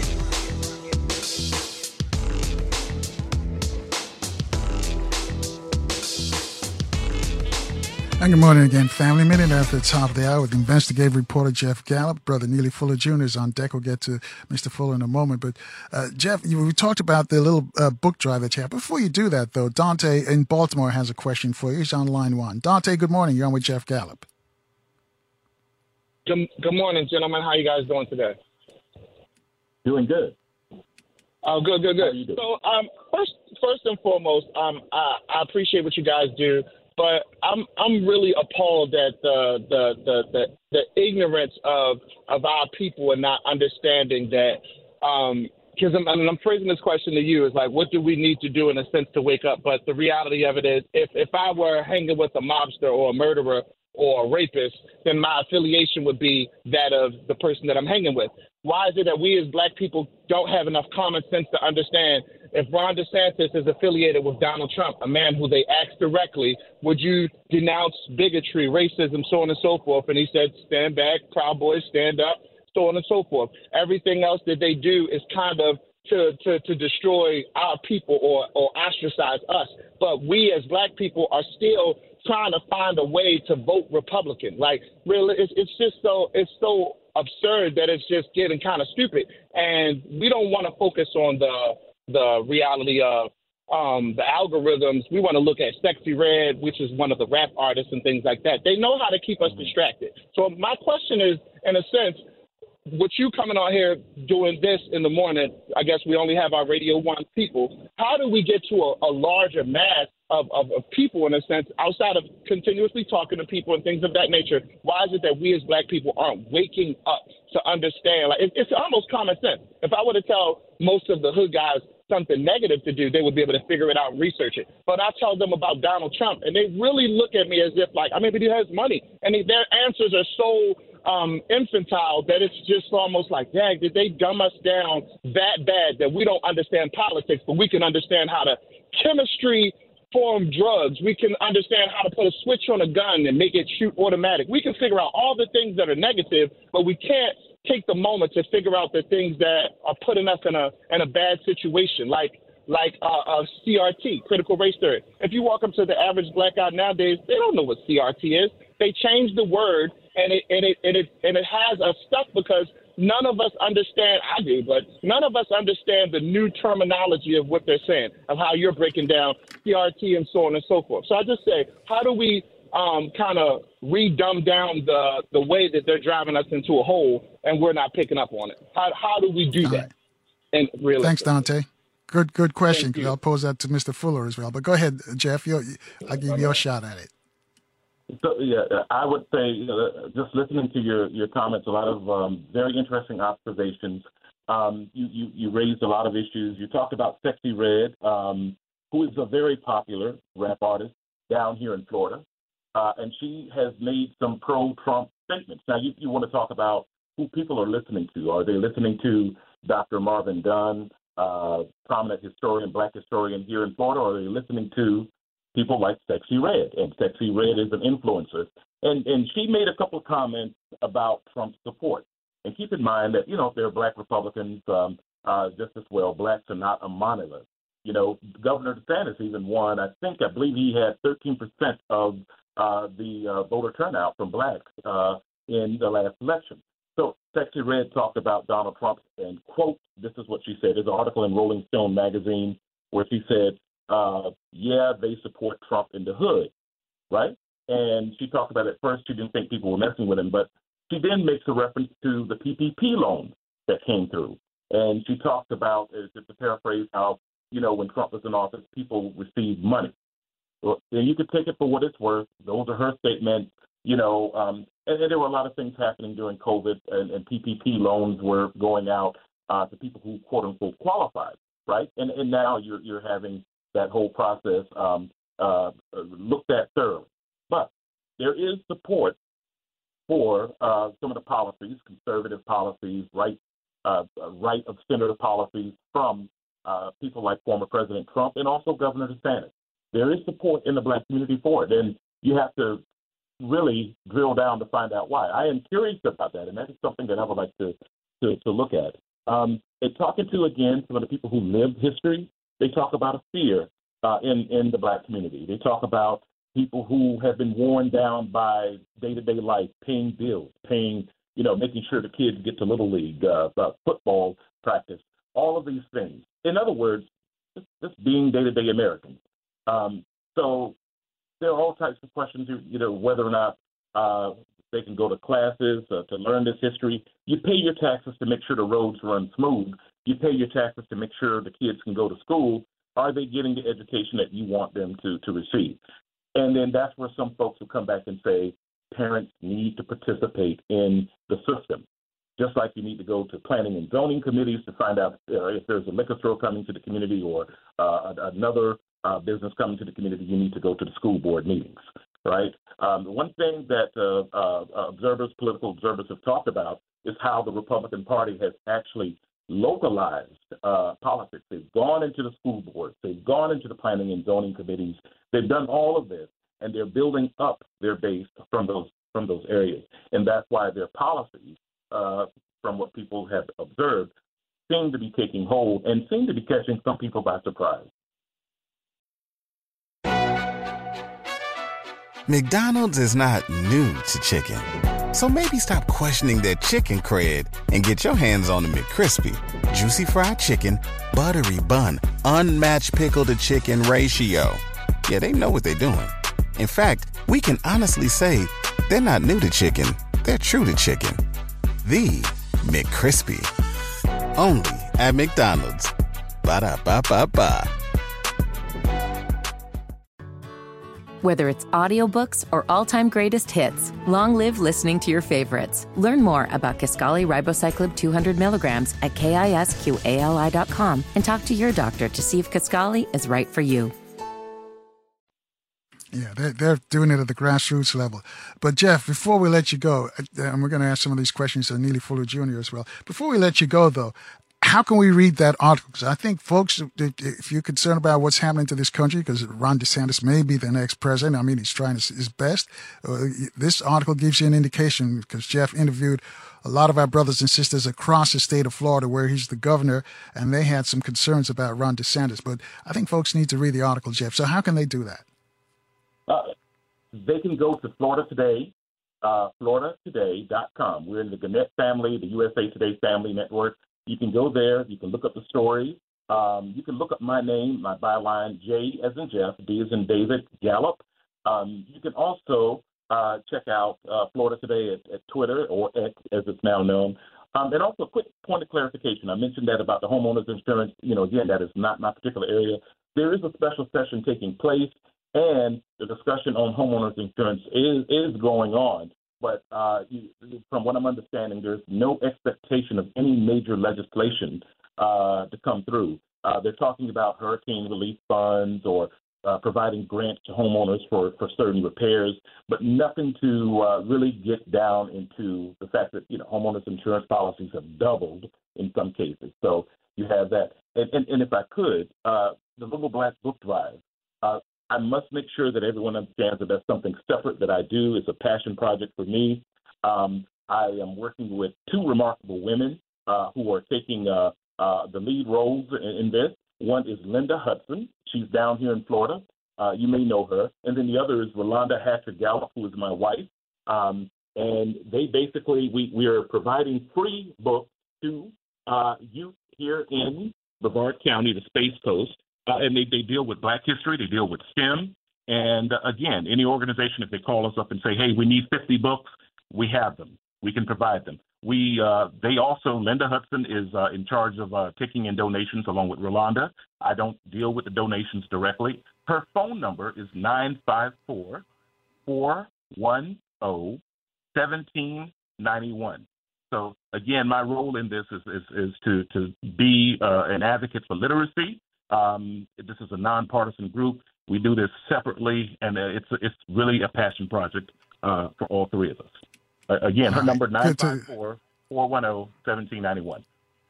All right, good to hear that. And somebody wanted to ask you about artificial intelligence, so we'll talk about that next time, Jeff, because if black reporters like yourself are being obsolete, and they turn it over to artificial intelligence, AI, Chat GPT, to write stories about our community, we got some major problems, but we'll deal with that next time. But thank you for sharing all this information this morning.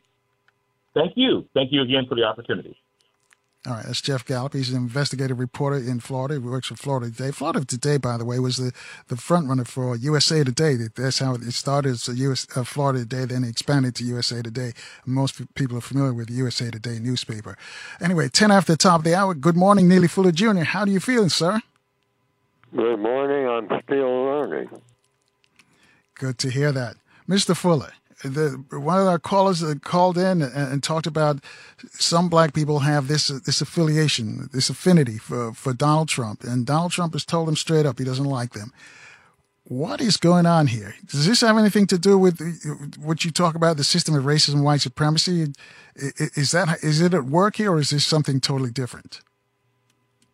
Well, everything that I talk about is about white supremacy, because everything that I see going on in all areas of activity each and every day. And what are these areas of activity? Economics, how people use their time and energy, education, learning things, entertainment, labor, law, politics, religion, sex, and war. Now, these are what I call the 9 areas of people activity. Everybody, everywhere on the planet, is engaged in one or more of these areas of activity every minute of their existence on planet Earth. There's only so many things that people are engaged in. So I look around each and every day, and I segmented, I don't even say divided, segmented these categories just for clarity. Starting with, in alphabetical order, economics. First of all, we're talking about words here, and that's what we need to get in the habit of, having people explain each and every word that they use. That's how you get clarity. That's how you get things done. That's how you eliminate confusion. Because what we call education is just a process of eliminating confusion. I don't think we have thought about that in that context, the second area of activity. What is education? What exactly is education? And when can you actually say that a person, any person, is educated? And then you sit back and wait on the answer. When exactly is any person, anywhere, so-called educated? We talk about getting education, going to school, getting an education. We need a good education. Well, what's a bad education? What makes up an education? When can a person actually say, I'm educated? I just made a statement just a few minutes ago. How am I? Most people will say, I'm good, man. Black people and white people.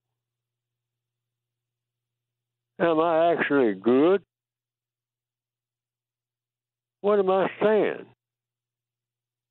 What did I say when I was asked that just a few minutes ago on this program?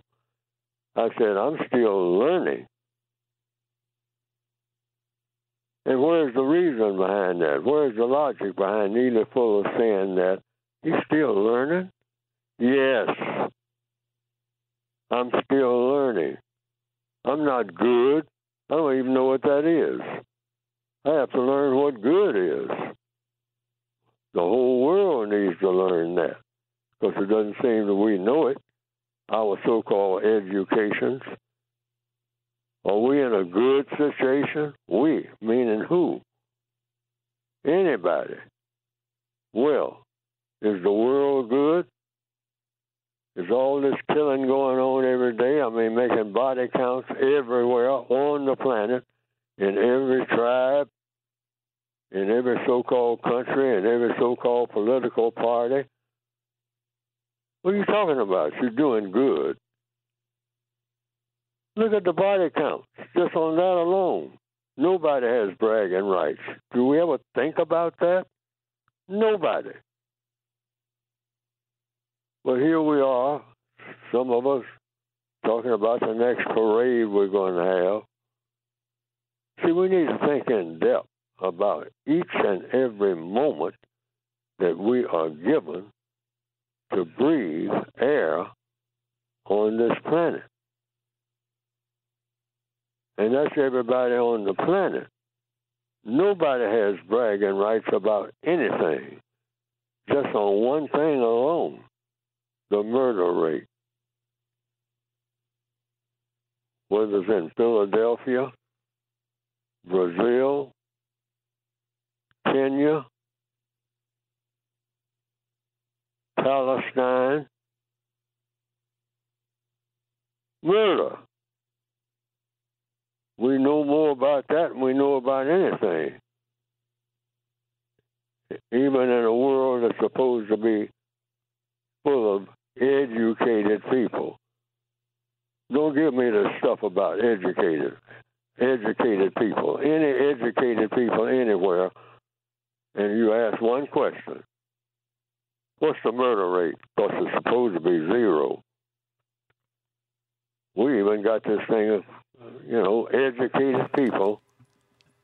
I tell you what, hold that thought right there, Mr. Fuller. We got to take a quick break here. I'll let you continue the explanation after this break. I was just so caught up in what you were saying, I forgot to look through the time. First, we got to check the traffic and weather in our different cities. We're back in 4 minutes right here in Baltimore on 1010 WOLB in the DMV. We're on FM 95.9 and AM 1450 WOL, where information is power.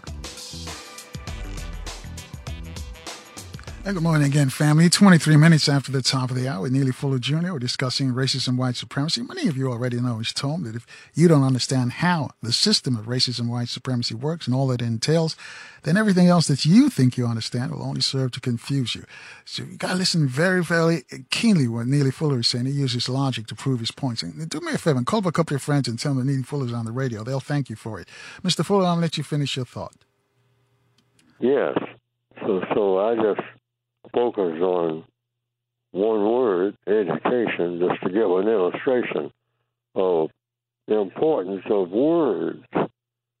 People say, well, he's a conservative. Okay, boom, stop right there.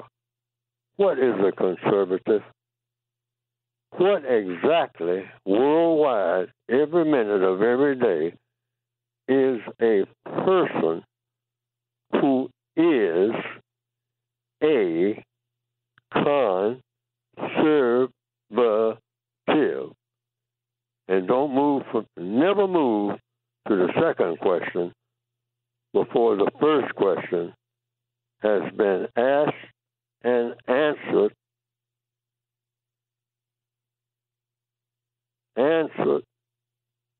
Asked and answered before you move to the second question. Never move from that first question until that first question has been answered and understood. Because people sometimes will so-called answer questions and talk for an hour. And I've been caught up in that. I have to watch that all the time. And I'm guilty of it. On Carl Nelson's program, I've been guilty of it. It's so easy to do. You use a whole lot of words, but you did not answer the question. And the question is worldwide for everybody. What is a conservative? What exactly is a conservative that makes a conservative different from everybody else on the planet? That's how you ask the question. If you want to ask it, that's how I would ask it. Somebody mentioned conservative. What's a conservative? So that everybody be on the same page. See, that's where we have a serious problem. We just throw words out by the bucketful all day long, just buckets of words. And then everybody's scratching their head, wonder what's being said. And no wonder. No wonder. Why? Because nothing is being described in detail. Like, what does a conservative do that nobody else on the planet does? And you answer that question before you move to the second question, if there's going to be a second question. Because that first question has got to be answered first, so that everybody understands the answer. That's another thing. And that's something I've made a mistake of on every program I've been on, because it's so easy to do. Someone asks you a question, and you don't get nowhere near. I've done it on the Carl Nelson show, and nobody seems to catch it. And I've told people, always watch for the person. You ask a question, and people answer you, or rather they respond. I got to get those words straight. Neely Fuller will respond to the question. Respond. Responding is not giving an answer. That's a response. I just start saying something and say, Fuller, I ask you what's a conservative. Did you answer that question? Yes or no? McDonald's is not new to chicken. So maybe stop questioning their chicken cred and get your hands on the McCrispy. Juicy fried chicken, buttery bun, unmatched pickle to chicken ratio. Yeah, they know what they're doing. In fact, we can honestly say they're not new to chicken. They're true to chicken. The McCrispy. Only at McDonald's. Ba-da-ba-ba-ba. Whether it's audiobooks or all-time greatest hits, long live listening to your favorites. Learn more about Kisqali Ribociclib 200 milligrams at KISQALI.com and talk to your doctor to see if Kisqali is right for you. And a whole lot of times, I think about what I said, and the answer is no. I didn't answer that question at all. Didn't come nowhere near.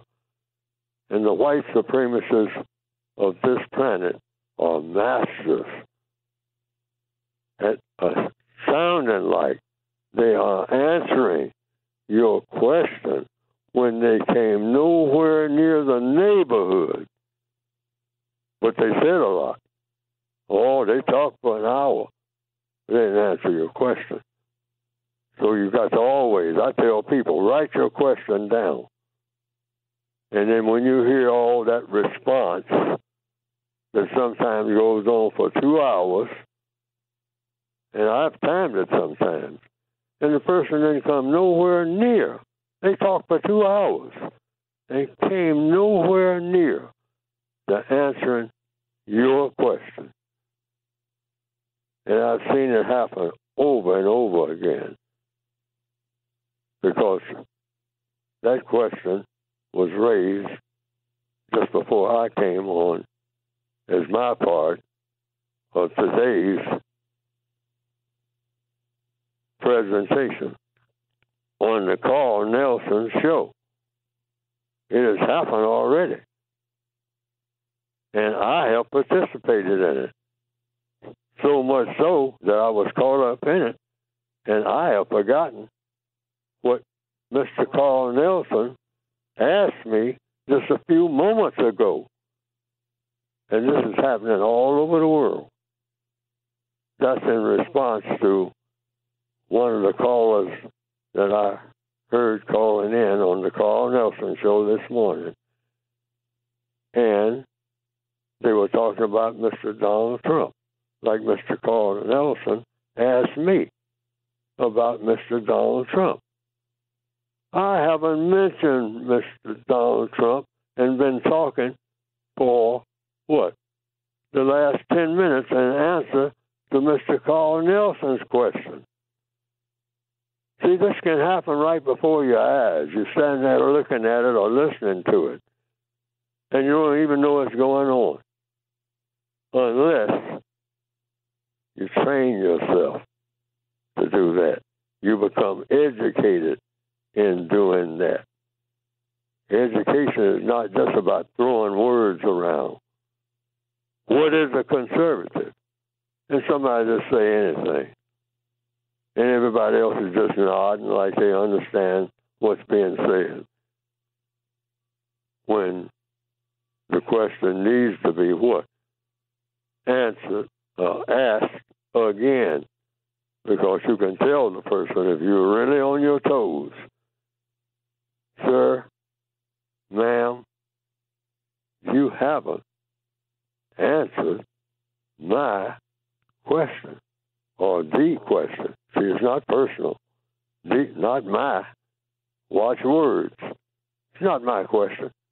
That's the question. The question for the whole world. What's a conservative? Well, 3 hours of talk and didn't come nowhere near answering the question that was asked. That's another thing. Everybody talks fast. Even back in the country, years ago, country people they're close to nature. Sometimes they would say, them city slickers, they talk fast, but they ain't saying nothing that you can understand. You got to slow them down. That's number one. Everybody is a super rapper. Man, talking, at breakneck speed. But what did the person say that took root and got the constructive results that all talking is supposed to get? How about that, Buzzsaw? Conserve that, Buzzsaw. That anytime you say something, it's supposed to be something that people can use forever to get constructive results, because that's the whole point for talking. Now, getting back to the question, Mr. Donald. Hold that response right there, Mr. Fuller. We got to take another short break, and we'll get back to the question why blacks are supporting Donald Trump. We'll get to your thoughts and explain that, how it works in with your theory of racism, white supremacy. Folks, you got to listen very keenly as Mr. Fuller uses logic to prove his points. We'll get back to him in a moment, though. If you want to have a question, raise your hand and dial us up at 800-450-7876 to speak to Mr. Fuller. Take your phone calls after the news, traffic, and weather right here in Baltimore on 1010 WOLB, and also in the DMV on FM 95.9 and AM 1450 WOL, where information is power. And good morning again, family. 20 minutes away from the top of the hour, Neely Fuller Jr. You know him from his tome on racism, white supremacy. He says racism is white supremacy. He's going to expound on it momentarily. Let me just remind you that tomorrow's Friday. Of course, you all know that.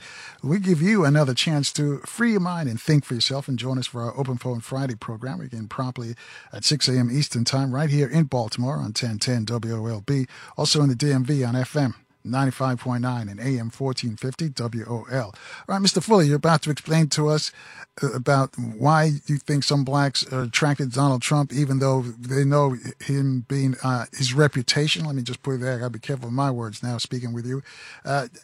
If you can explain that for us, we'd appreciate it. Thank you. Well, I have to talk about what I know. So I've heard that, but do I know it? I have to ask myself that question. Everything in education, everything in growth, everything in everything is about cause and effect. And how do you find out the cause of anything? Since the entire universe is run on cause and effect, including just a conversation. That's a cause, and it has an effect. A conversation has an effect because there's a cause that causes the effect. So that's just universal law, which black people have to tap into as a solution to everything that we need or say we need, because that applies to everybody. But the white supremacists teach black people not to be logical, not to think about cause and effect. So what is cause and effect? Well, for one thing, you're notified that there is a cause when you think about anything. There's something that caused that. Why did you think about that? And then you want to know after you answer that question, and you never move to the second question without answering the first. What is cause? Well, cause is something starts that wasn't there before. Okay, how about that for an answer to that question? Okay, we'll roll with that for the time being. The cause. And then what is the effect? Well, it comes from whatever the cause was. He struck a match to a pan of gasoline. That match striking was the cause. The cause of what? The cause of the effect. What came after? Well, it was a big explosion. Well, now we learned something. Gasoline and a struck match, a pan full of gasoline, and you walk up on it, strike a match, throw it in that pan full of gasoline. And that caused what? A big fire, right quick. So you know you learn from that. Cause and effect. So getting back to Mr. Trump, when you approach Mr. Trump, I would say, how best to approach Mr. Trump? Well, what do you want if you're approaching him? He's not approaching you, but you're approaching him. Well, evidently, you wanted to approach him. Okay, that's the answer to that question. You wanted to do that. Why did you want to approach Mr. Donald Trump? Because you think, in answer to the question, that's why I would approach him. I want something from him. That's why I'm approaching him, and I'm not approaching a panda at the zoo. I'm approaching Mr. Trump. I'm trying to get his attention. Why are you trying to get Mr. Trump's attention, Fuller? Answer the question, and don't move to get me confused start talking about something else till you answer that question. Never move from the question that you ask. Well, I want to talk to him. Talk to him about what? Fuller? About what I want. When people usually approach you, logically speaking, using universal logic, they want something from you. Which way is the gas station? Whatever. Okay, stay on the point, Fuller. You're approaching Mr. Trump. You hold up your hand when he's coming by. Mr. Trump, I want to talk to you. Yes. What? I don't have a lot of time to talk, but what do you want me to talk to you about? Mr. Black, Mr. Negro, Mr. Color. About my problem. Okay, what's your problem? I'm just giving a hypothetical now. Running through how what we call logic, which everybody on the planet is supposed to tap into, it's always there. What's the logical process? And so then I ask my question. Why am I asking him this question? And he will give me an answer, even if the answer is, I'm not talking to you. But you don't find this out until you ask. And don't ask, don't say what I think he will say. Ask him what it is you want. If you want something, otherwise don't bother people. That's another part of what I call the code of logic. Don't bother people unless you want to talk to them about something that's going, and when you finish talking, it's going to produce what? According to logic, a constructive result. Otherwise, you don't say one word to anybody on the planet at all.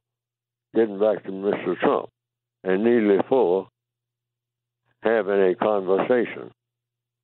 Because that's what I'm doing right now. I'm having a conversation with Mr. Trump, even though he probably is not listening. But I'm telling everybody that that's what I would have to say to Mr. Donald Trump, according to what? What I'm advocating that everybody do, based on logic.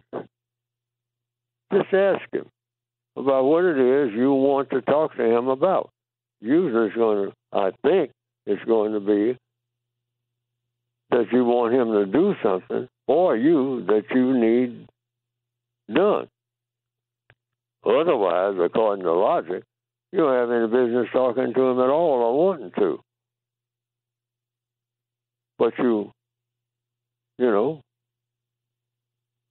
so far, from what I've heard him say, he wants to be president. So you just add up the things he has said so far about what he will do for you. It's not complicated. You don't have to scratch your head about it. What's his track record? You don't ask anybody else except him or someone who has looked at the track record and relays that to you if you don't know it. He was there 4 years as a representative of you. Now, did he? Or didn't he? I mean, that's the question. Every question has an answer. That's how the universe is run. Questions and answers. There's never been a problem that's been solved that didn't start with a question. Start with the question and get an answer. That's the formula. With Mr. Trump or with anybody that you encounter for the rest of your days in the known universe where you're breathing. Just ask questions and get answers to your questions from the person who has the answer and is willing to give it to you. And that's how all problems are solved, all so-called progress, all finding out what a conservative is, questions and answers. Problem solving is all about questions and answers. Just ask. Ask. Don't just stand there looking at the person and scratching your head. Just walk over to them and say, is today Thursday or Wednesday? Every question has an answer, even if the answer is what? I don't know. That's the answer to the question from that person. I don't know. So you ask somebody what? Who does know. Just keep asking. Well, I don't know who to ask. Well, ask whomever you think may have the answer. Start there. Duh. That's pure logic. And see, I'm trying to cover everything right now. And hold that thought right there, Mr. Fuller. Hold that thought right there. Because Charles III in Washington, D.C. has a question for you. He says it's a really good question. Charles, good morning. You're on with Neely Fuller Jr. Hey, Mr. Fuller, I appreciate you taking my call, and Brother Carl also. My question for Mr. Fuller is, Mr. Fuller, can you tell me the difference between the white supremacist and a conservative, and the difference between a white supremacist and a liberal? And if there isn't much difference, why are we using those terms? I don't know. That's an excellent question. Because a white, I know this, what I'm saying, I can't tell you the difference between a conservative and a liberal because I don't know what that means. And I've written that in my book that you can go to producejustice.com and get. But I do know what a white supremacist is. A white supremacist. Right, hold that thought right there, Mr. Fuller. Yeah, hold that thought, Mr. Fuller. And Charles, stay with us if you have a follow-up because we got to take this short break here. It's 6 minutes away from the top of the hour. And Neely Fuller Jr. is our guest. Call up a couple of your friends and tell them that Neely Fuller's on the radio. They'll thank you. You understand how the system of racism and white supremacy works. You get a case right here. Anyway, we got to step aside and get caught up with the traffic and weather and the news in Baltimore, right here in Baltimore on 1010 WOLB. Also in the DMV, we're on FM 95.9 and AM 1450 WOL, where information is power.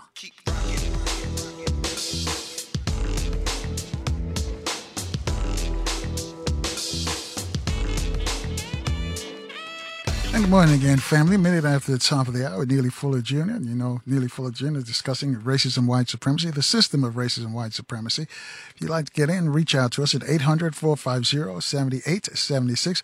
By the way, this is all contained in his book, and the short title of his book is called The Code, but he'll give you the full title, and you can get a copy. It's a workbook, so you could go through it and you understand how the system of racism, white supremacy works, because you hear people talking about white supremacy, but they don't really understand what it is.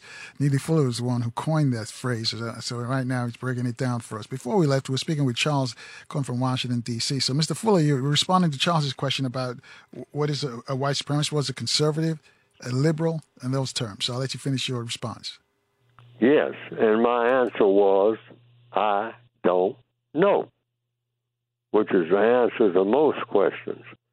So, during the break, the commercial break on the Carl Nelson Show, I have a part of the textbook, what I call the code book that I have written, that you can get by going to producejustice.com. And in the word guide, on page 70, since I didn't know, I answered that question. Knowing means what? Using that word know. That you learn something and you think about it and come to some type of conclusion and you refer to it if you can remember. So I hadn't remembered that I had put something about conservative on page 70 of the word guide that I have written. So I looked it up, and I'm looking at it now. Conservative. And then in parenthesis, I have general, the general use of the word conservative.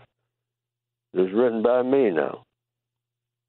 And it says, use this term conservative, generally speaking, to use this term to apply to one who speaks and or acts to save and or protect any person, place, thing, etc. I'm going to say that again. This is a directive, instruction, a code, you might say, compensatory code, which is what I write. The word conservative, in general, you use this term, if you're going to use it, to apply to one who speaks, meaning this is a person who speaks. This is a conservative in general, and or acts to save and or protect any person, place, thing, etc. In other words, you're going to save and or protect a person, if you're a conservative, a place, or a thing. A conservative basically is a protector of a person, a place, or a thing. That's why you're conserving it. You're protecting it. When others use this term, now you're giving another directive. You give that definition first, then you give a directive. And it says here, with something I wrote, page 70 in the Word Guide, for those who have it, when others use this term, ask for a detailed explanation that you can easily understand. And I have a lot of that written in this book about always asking for a detailed explanation. If a person uses the word conservative, don't just start a long conversation about it. I mean, and nobody has given in detail exactly what a conservative is, and if you're really going to go into detail, what a conservative isn't. This should be, you should cover everything about that before you go into any kind of details about anything else. Connected, unconnected, distantly connected with the word conservative. First, find out what is a conservative. Ask these questions. When others use this term, it says here, this is something I wrote, but I don't remember thousands of things that I have written. So I'm just reading what I wrote, and it still stands. In my opinion, when others use this term, ask for a detailed explanation. This term, what? This term, conservative. Ask for a detailed explanation that you, like the caller, can easily understand. So I gave you one, mine, so that I know what I'm doing. A conservative to me is a person, first of all, who protects any person, place, or thing. Protects. That's what a conservative is. A person that protects. Protects it from being destroyed. Protects it from harm. Then I have another definition right under that one. Conservative. Racial. The first definition was general. Now here's the conservative, and in parenthesis I have racial. Use this term to apply to a white person who speaks and or acts to maintain white supremacy by any effective means, directly or indirectly. Period. I'm going to say it again. Conservative, parenthesis, racial. not general, but racial, use this term to apply to a white person who speaks and or acts to maintain white supremacy by any effective means, directly or indirectly. And then I put a period behind that. Then as an instruction to a victim of white supremacy or to a non-white person, always ask questions when the word conservative is used. And the question you would first ask is, what is a conservative?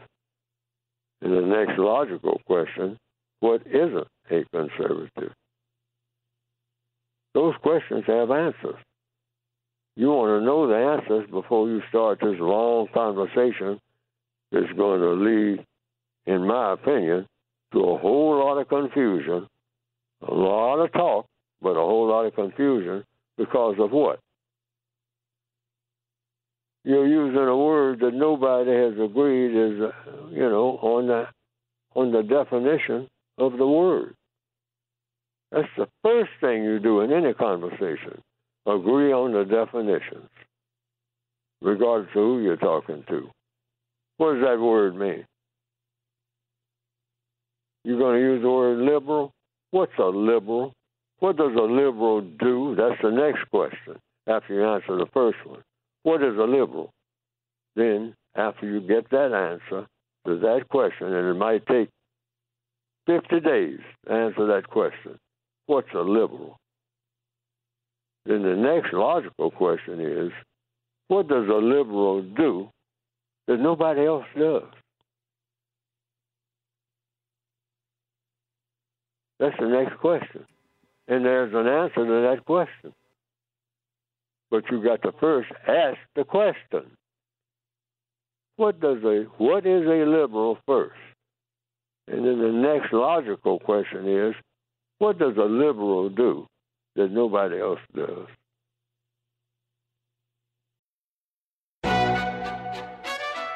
McDonald's is not new to chicken. So maybe stop questioning their chicken cred and get your hands on the McCrispy.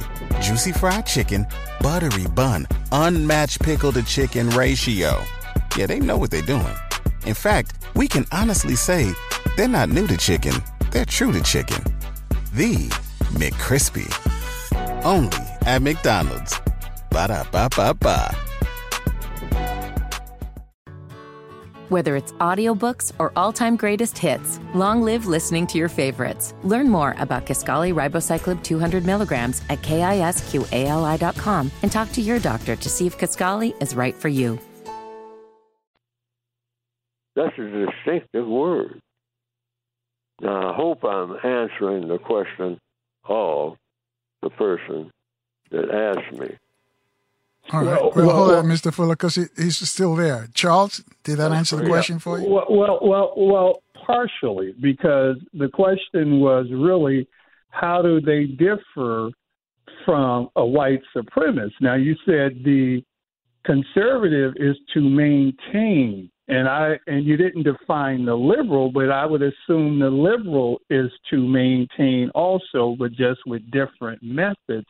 So if their end result is the same, then that it is to maintain the system of white supremacy, there really isn't a difference, and they're used only to deceive and confuse.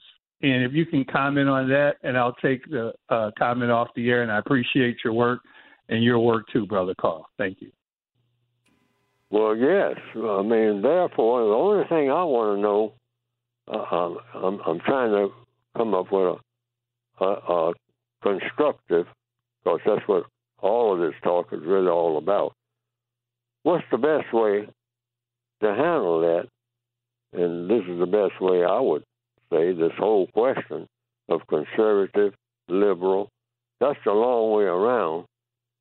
Of course, there's another part of the code, that's what I call what I write, that says, because a part of the code is you try to get to the point as fast as you can, too, when you're having a conversation, but not without losing what you're having the conversation for. So I would say the best way to approach that, conservative, liberal, et cetera, is just to say, what I want to know is, are you, sir, if I'm talking to a white person, are you a white supremacist? Yes or no?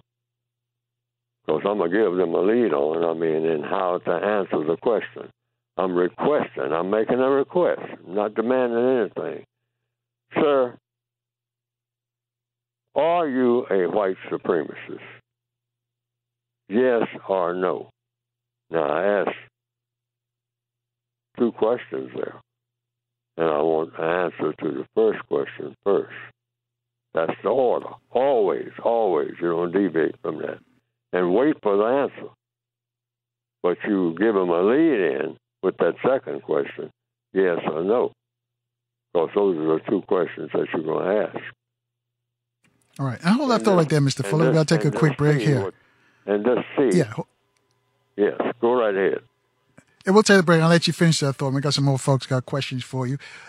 Interesting conversation with Neely Fuller Jr. You want to join us? 800-450-7876, explaining his concept of racism, white supremacy. He says racism is white supremacy. And he says if you don't understand how it works, then everything else that you think you understand only serves to confuse you. So you're listening very, very keenly because he uses logic, cause and effect to prove his points. So eventually we got to step aside and get caught up on the traffic and weather in our different cities. We'll be back in 4 minutes at 14 after the top of the hour, right here in Baltimore on 1010 WOLB and also in the DMV on FM 95.9 and AM 1450 WOL, where information is power.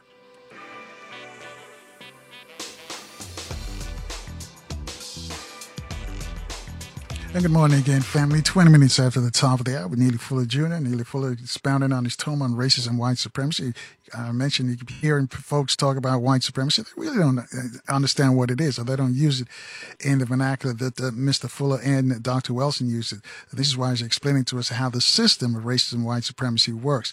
Mr. Fuller, I'm going to let you finish your response to, I think, Charles's call. We got a bunch more folks got questions for you. Yes, everything that we do in counter-racist science is supposed to have the aim of replacing the system of white supremacy with the system of justice, which means justice means guaranteeing that no person is mistreated and guaranteeing that the person that needs help the most gets the most constructive help. And this is at all times, in all circumstances, anywhere in the known universe. And if you don't achieve that, you should still be working on it. And so you want to get there by whatever means will get you there the fastest and the most efficient way. So in this particular conversation about conservatives and liberals and white supremacists, just get to the point as fast as you possibly can.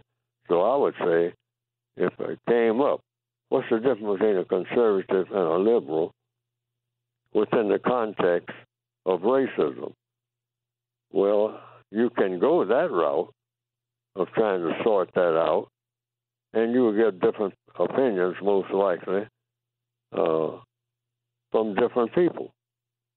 But what is recommended and what I'm recommending to the caller, because that's what the code book is supposed to do, make the best recommendation. Don't even bother with that. And when other people bring it up, just ask them what the words mean so you can at least know what that person says from their opinion, because it means different things to different people. Conservative, liberal, different things to different people, because I have heard people say there's an agreed upon definition. So we're talking about white supremacy. So I would say, and this is what I do myself, and what I recommend everybody else do, don't bother with that about liberal races or conservative races. You're just talking about style. What you want to know is the person a racist? That should be my recommendation based on logic. Sir or ma'am, are you a white supremacist? And wait for the answer. And the answer, that's an answer that should be not a person going into a long monologue or dialogue or conversation about liberal and conservative. Just, sir, and do it. Actually do it. If you want to accomplish anything, you just say, wait a minute, I want to know something. I want to get something straight here. If you permit me, ask for permission to speak on this particular thing.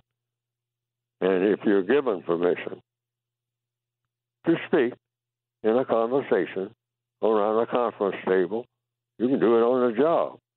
Sir, ma'am, are you a white supremacist? And then sit back and fold your hands and wait on an answer. Just do it. Just do it. That's what the code is about, doing things and being straight to the point. Straight up. There's an answer to that question.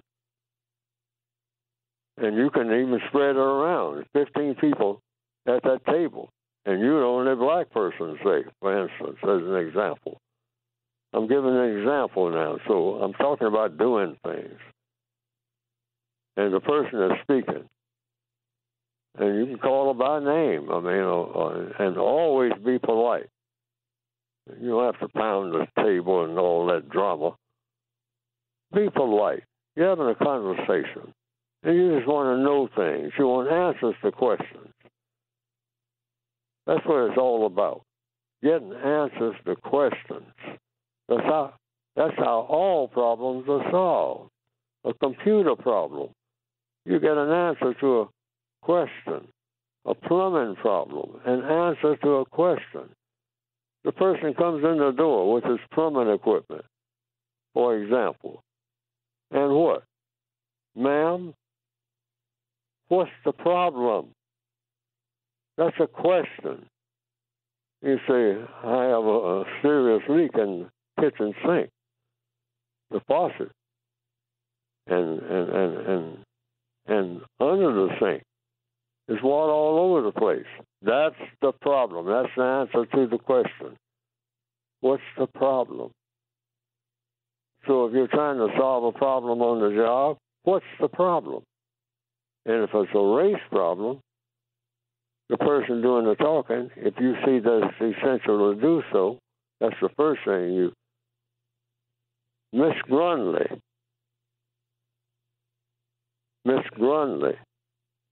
may I ask you a question right here on this job that's very important for us to move forward? Can I ask the question at this particular meeting? Or should I have to wait later on? Can I ask the question now? And if Miss Grundy says, yes, you can ask me anything you want to ask. Then you say, Miss Grundy, are you a white supremacist? And then push your chair back and wait for the answer. That's all. That's what I would do this morning, anywhere. If the question came to my mind and I thought it was essential to ask the question, nobody should get angry or anything like that. That's a question that has to do with the business we do here. And we want to know who's who, if that's essential, to know who we're dealing with.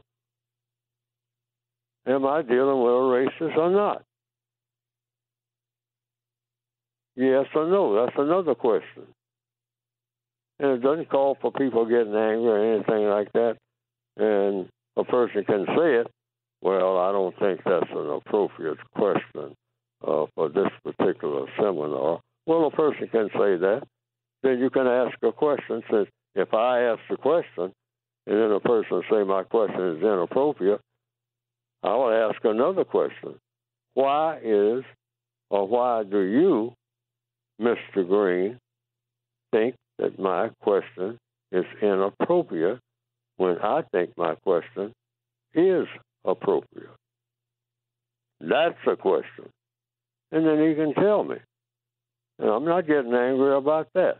I'm giving illustrations here for black people the way we're always saying how to move forward. You move forward with questions and answers. That's the answer to that question. How do you move forward? Anybody who's going to get anything done, and it gets done, in the computer world or anything else, it's going to get done through what? Questions and answers. And that's the law of the universe. That applies to Neely Fuller or any other blabbermouth. Questions and answers will get you there. It ain't personal, it's business. Business. 30 after the top there, Mr. Fuller. Eric in Forestville has a question for you. He's on line 3. Good morning, Eric. Good morning, Mr. Nelson, and pleasure to talk to you, Dr. Neely Fuller. Just 2 questions. Why do black people get distracted with so much stuff that's going on here in the United States and not realize that this, what we call white, Anglo-Saxon, or Caucasian, do not wish us to be in this country? And question number 2 is that why won't we just stay on code as you suggested that we do? Those are my 2 questions. Thank you, sir. And the first question is what? Well, my first question is why are we distracted so much with other things like what color somebody's hair is, these rappers and everything, and not realize. Okay. I got that. You know, like I said, you never move to the second question before you take care of the first one. Why are we distracted? It's because we haven't been told or haven't asked the question. Are we distracted? All right. Everything is about a question and an answer. Are we distracted? And the answer is yes, because you have noticed that, and I have certainly noticed it. That's why I started writing my book, to get centered on what is the problem. Well, if you ask that question of people in Palestine, or if you ask that question to anybody, the problem for the person who wants the plumbing fixed is that I got a plumbing problem. So that person has a question. Can you fix this pipe in the kitchen, Mr. Plumber? And the plumber say, yeah, that's why you called me, I guess. I can fix it. I'm a plumber. I fix pipes. Okay? That's the answer. Okay? So the question is, why are black people distracted? Or are we distracted? The answer is yes. Many people agree on that. I do. Why are we distracted? That's the next question. Because the white supremacists are excellent. And this is the answer I'm giving. At distracting people from what they should be doing and directing their attention to millions of things that shouldn't be done. And that's why we do things that shouldn't be done. Because the white supremacists can distract us. Distraction is designed to do what? That's the question. To cause confusion. Because once you are dealing with a confused mind, you can always handle that mind that is confused. If you are the person who is not confused, that's a law of the universe. And the white supremacists are supreme at confusing black minds. All right. Hold that thought right there, Mr. Fuller. We're going to take a quick break here. Our last look at the news, traffic, and weather. Eric, I thank you for your call. I'll let him respond to the second part of your question about why we don't stay on code when we get back. Folks, you want to join this conversation with Neely Fuller Jr., reach out to us at 800-450-7876 or 26 minutes away from the top of the hour. I'll be back in 4 minutes right here in Baltimore on 1010 WOLB. In the DMV, we're on FM 95.9 and AM 1450 WOL, where information is power. And good morning again, family. 20 minutes away from the top of the hour with our guest, Neely Fuller Jr. Neely Fuller is explaining his tome on racism, white supremacy. Because you've heard the term white supremacy, but you didn't know who coined that term. That was Neely Fuller Jr. who did that. Now you hear it on Capitol Hill. It's in the lexicon now. Everybody's talking about it. But they're using it in a different reference to how Neely Fuller and Dr. Wilson taught us about racism, white supremacy. I'll let me respond to Eric's second question, why we won't stay on code, in a moment. Let me just remind you that tomorrow's Friday. You know that already. We're going to give you another chance to free your mind and think for yourself and join us for our Open Phone Friday program. Begin promptly at 6 a.m. Eastern Time right here in Baltimore on 1010 WOLB. Also on the DMV, we're on FM 95.9 and AM 1450 WOL. So, Mr. Fuller, Eric's question, why can't we stay on code? What's the problem? What's holding us back? We never thought we needed one. The white supremacists have a code. Plumbers have a code. Everything that is successful has a code. People walk around with things in their hands every day. I see it. I do it myself. It's a communication device. Watch that word device, too. It's an object that you communicate with people. You communicate by having a code of communication. The device itself has a code. Language is a code. People who are what they call rappers, they know this, and they tapped into it some years ago, like Mr. Chuck D and people like that. I mean, and they said, we have words that we make up. McDonald's is not new to chicken. So maybe stop questioning their chicken cred and get your hands on the McCrispy. Juicy fried chicken, buttery bun, unmatched pickle to chicken ratio. Yeah, they know what they're doing. In fact, we can honestly say they're not new to chicken. They're true to chicken. The McCrispy. Only at McDonald's. Ba-da-ba-ba-ba. Whether it's audiobooks or all-time greatest hits, long live listening to your favorites. Learn more about Kisqali Ribociclib 200 milligrams at KISQALI.com and talk to your doctor to see if Kisqali is right for you. That is something that you do. All words are made up. People have sometimes asked me, well, are you not using traditional language?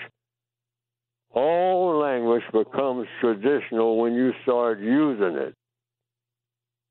There's no restriction on using whatever language under what they call freedom of speech.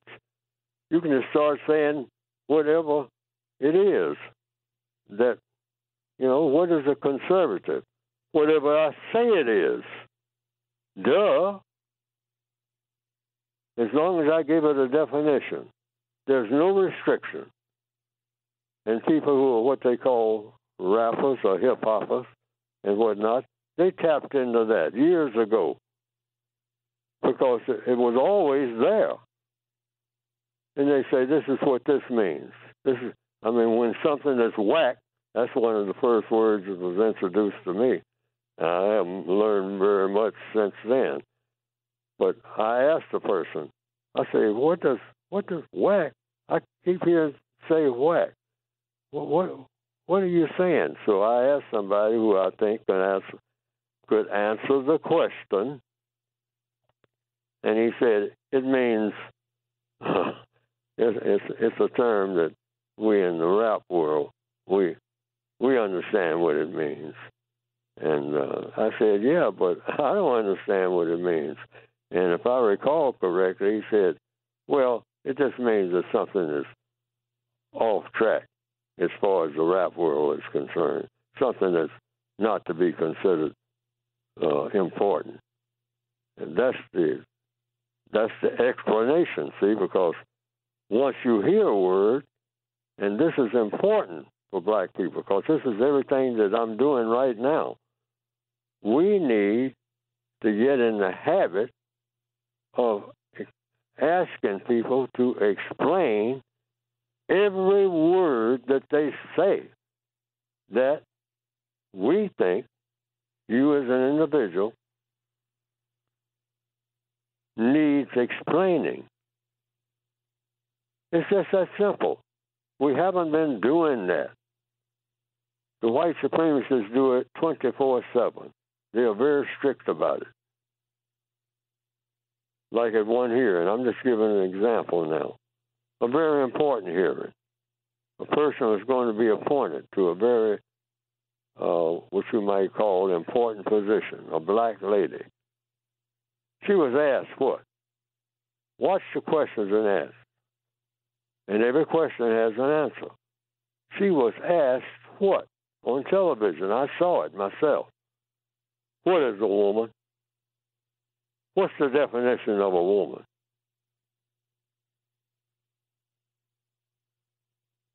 And just what you're hearing now, that was what I saw. Silence.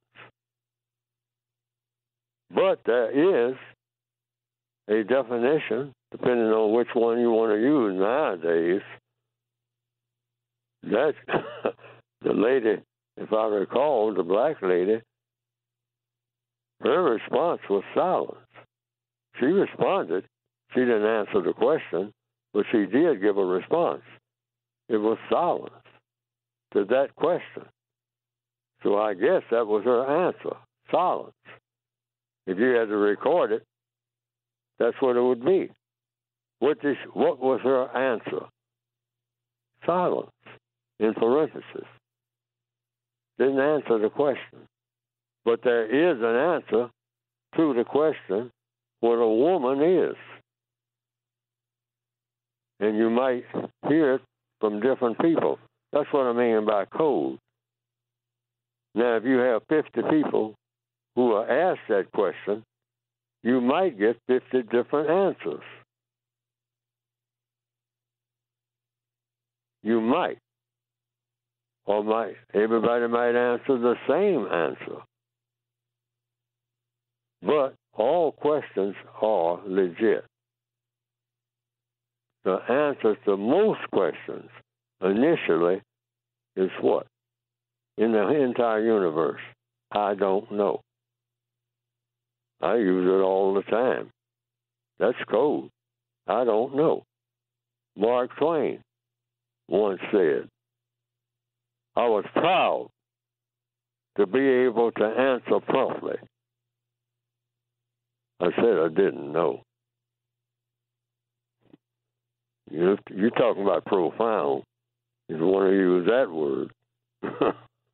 Yeah, you don't know, you say what? You don't know. No big deal. Then you can editorialize it now by doing what? Saying, I will try to find out. Because according to the code, when you don't know something and you think you need to know, it's real simple. The next thing to do is try to find out what you don't know. And what's the best way? It's been proven throughout history to find out. The initial way, find out from someone who does know. Now, if you find out that nobody knows, that you know about, then you say, I will try to find out by what? Asking the best knower. And that opens the door to a lot of religion. Because someone is going to ask, like I've heard Muslims use this, Who is the best knower? Come on now. Who's the best knower? When nobody else seems to know, who is the best knower? Because that's who you're going to ask. Inventors understand that. Everybody who's ever invented. I'm talking code now. That's what we need is a code. And what is a code for? You keep talking about a code. A code means you use words that are all about getting answers to questions. And that's something that black people don't do. Going back to what I said just a few minutes ago about Mark Twain. Never be embarrassed. Because that's what we're talking about here, about what you don't know. And like a black sergeant taught me, Fuller. Every time I ask you a question, you start squirming and whatnot and trying to get around answering the question. Fuller, you're embarrassed about being asked a question that you don't know the answer to. Let me tell you one blankety blank thing, Fuller. Don't you know how you talk in the military, or people who've been in the service know. There's a black sergeant back in the 1950s. He said, Fuller, never be embarrassed about what you don't know. Be embarrassed about not trying like hell to find out. And how do you do that? Ask questions. Ask questions. There's no such thing as too many questions when you don't know what you need to know. And I remember. And let me interrupt you here, Mr. Fuller. Yeah, let me interrupt you right now because I want to get you, because we're running out of time, and I want you to tell folks how they can get a copy of your book, because it's a textbook, a workbook, so they can better understand next time they hear you on the radio explain how the system of racism and white supremacy works. How can we get copies of your book? Yes. Go to producejustice.com. Because that's what we're supposed to be producing out everything that we're saying. Producejustice.com.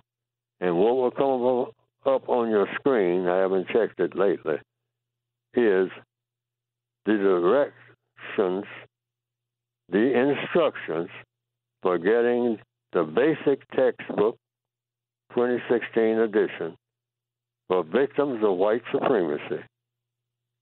So about the do's and don'ts, what I tried to explain here on this program in my sloppy way.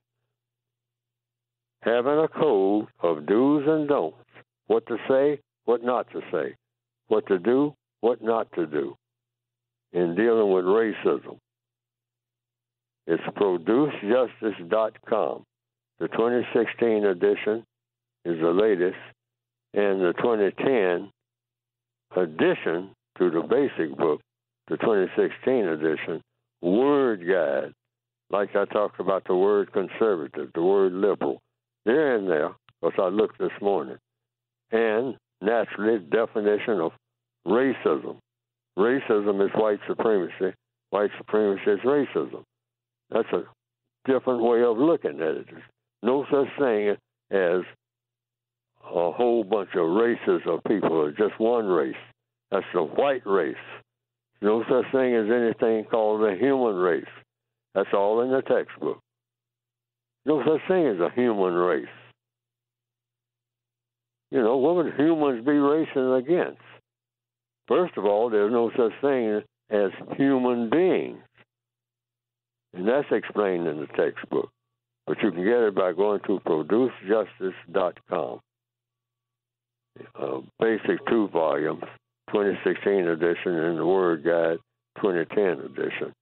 And then there's another one, the original, and it's called the original, that you can get for people who wanted the 1984 edition for some reason. It's still valid, but it's been revised and expanded since then, 2016 edition. Go to producejustice.com.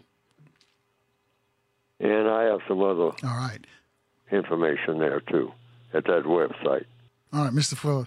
Yeah, we're flat out of time. We got to run, but I thank you, and we've got some calls. I want to just thank you for for the work you've done as well. So, on behalf of them, I want to thank you as well. We didn't get all the questions, but thank you for sharing that information. And thank you for coming up with the term racism, white supremacy, the system of racism, white supremacy. Thank you, Mr. Fuller. Yes. Thank you for sharing the information this morning.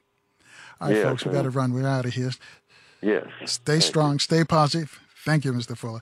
We'll see you tomorrow morning, 6 o'clock, for our Open Phone Friday program right here in Baltimore on 1010 WOLB and also in the DMV on FM 95.9 and AM 1450 WOL, where information is power.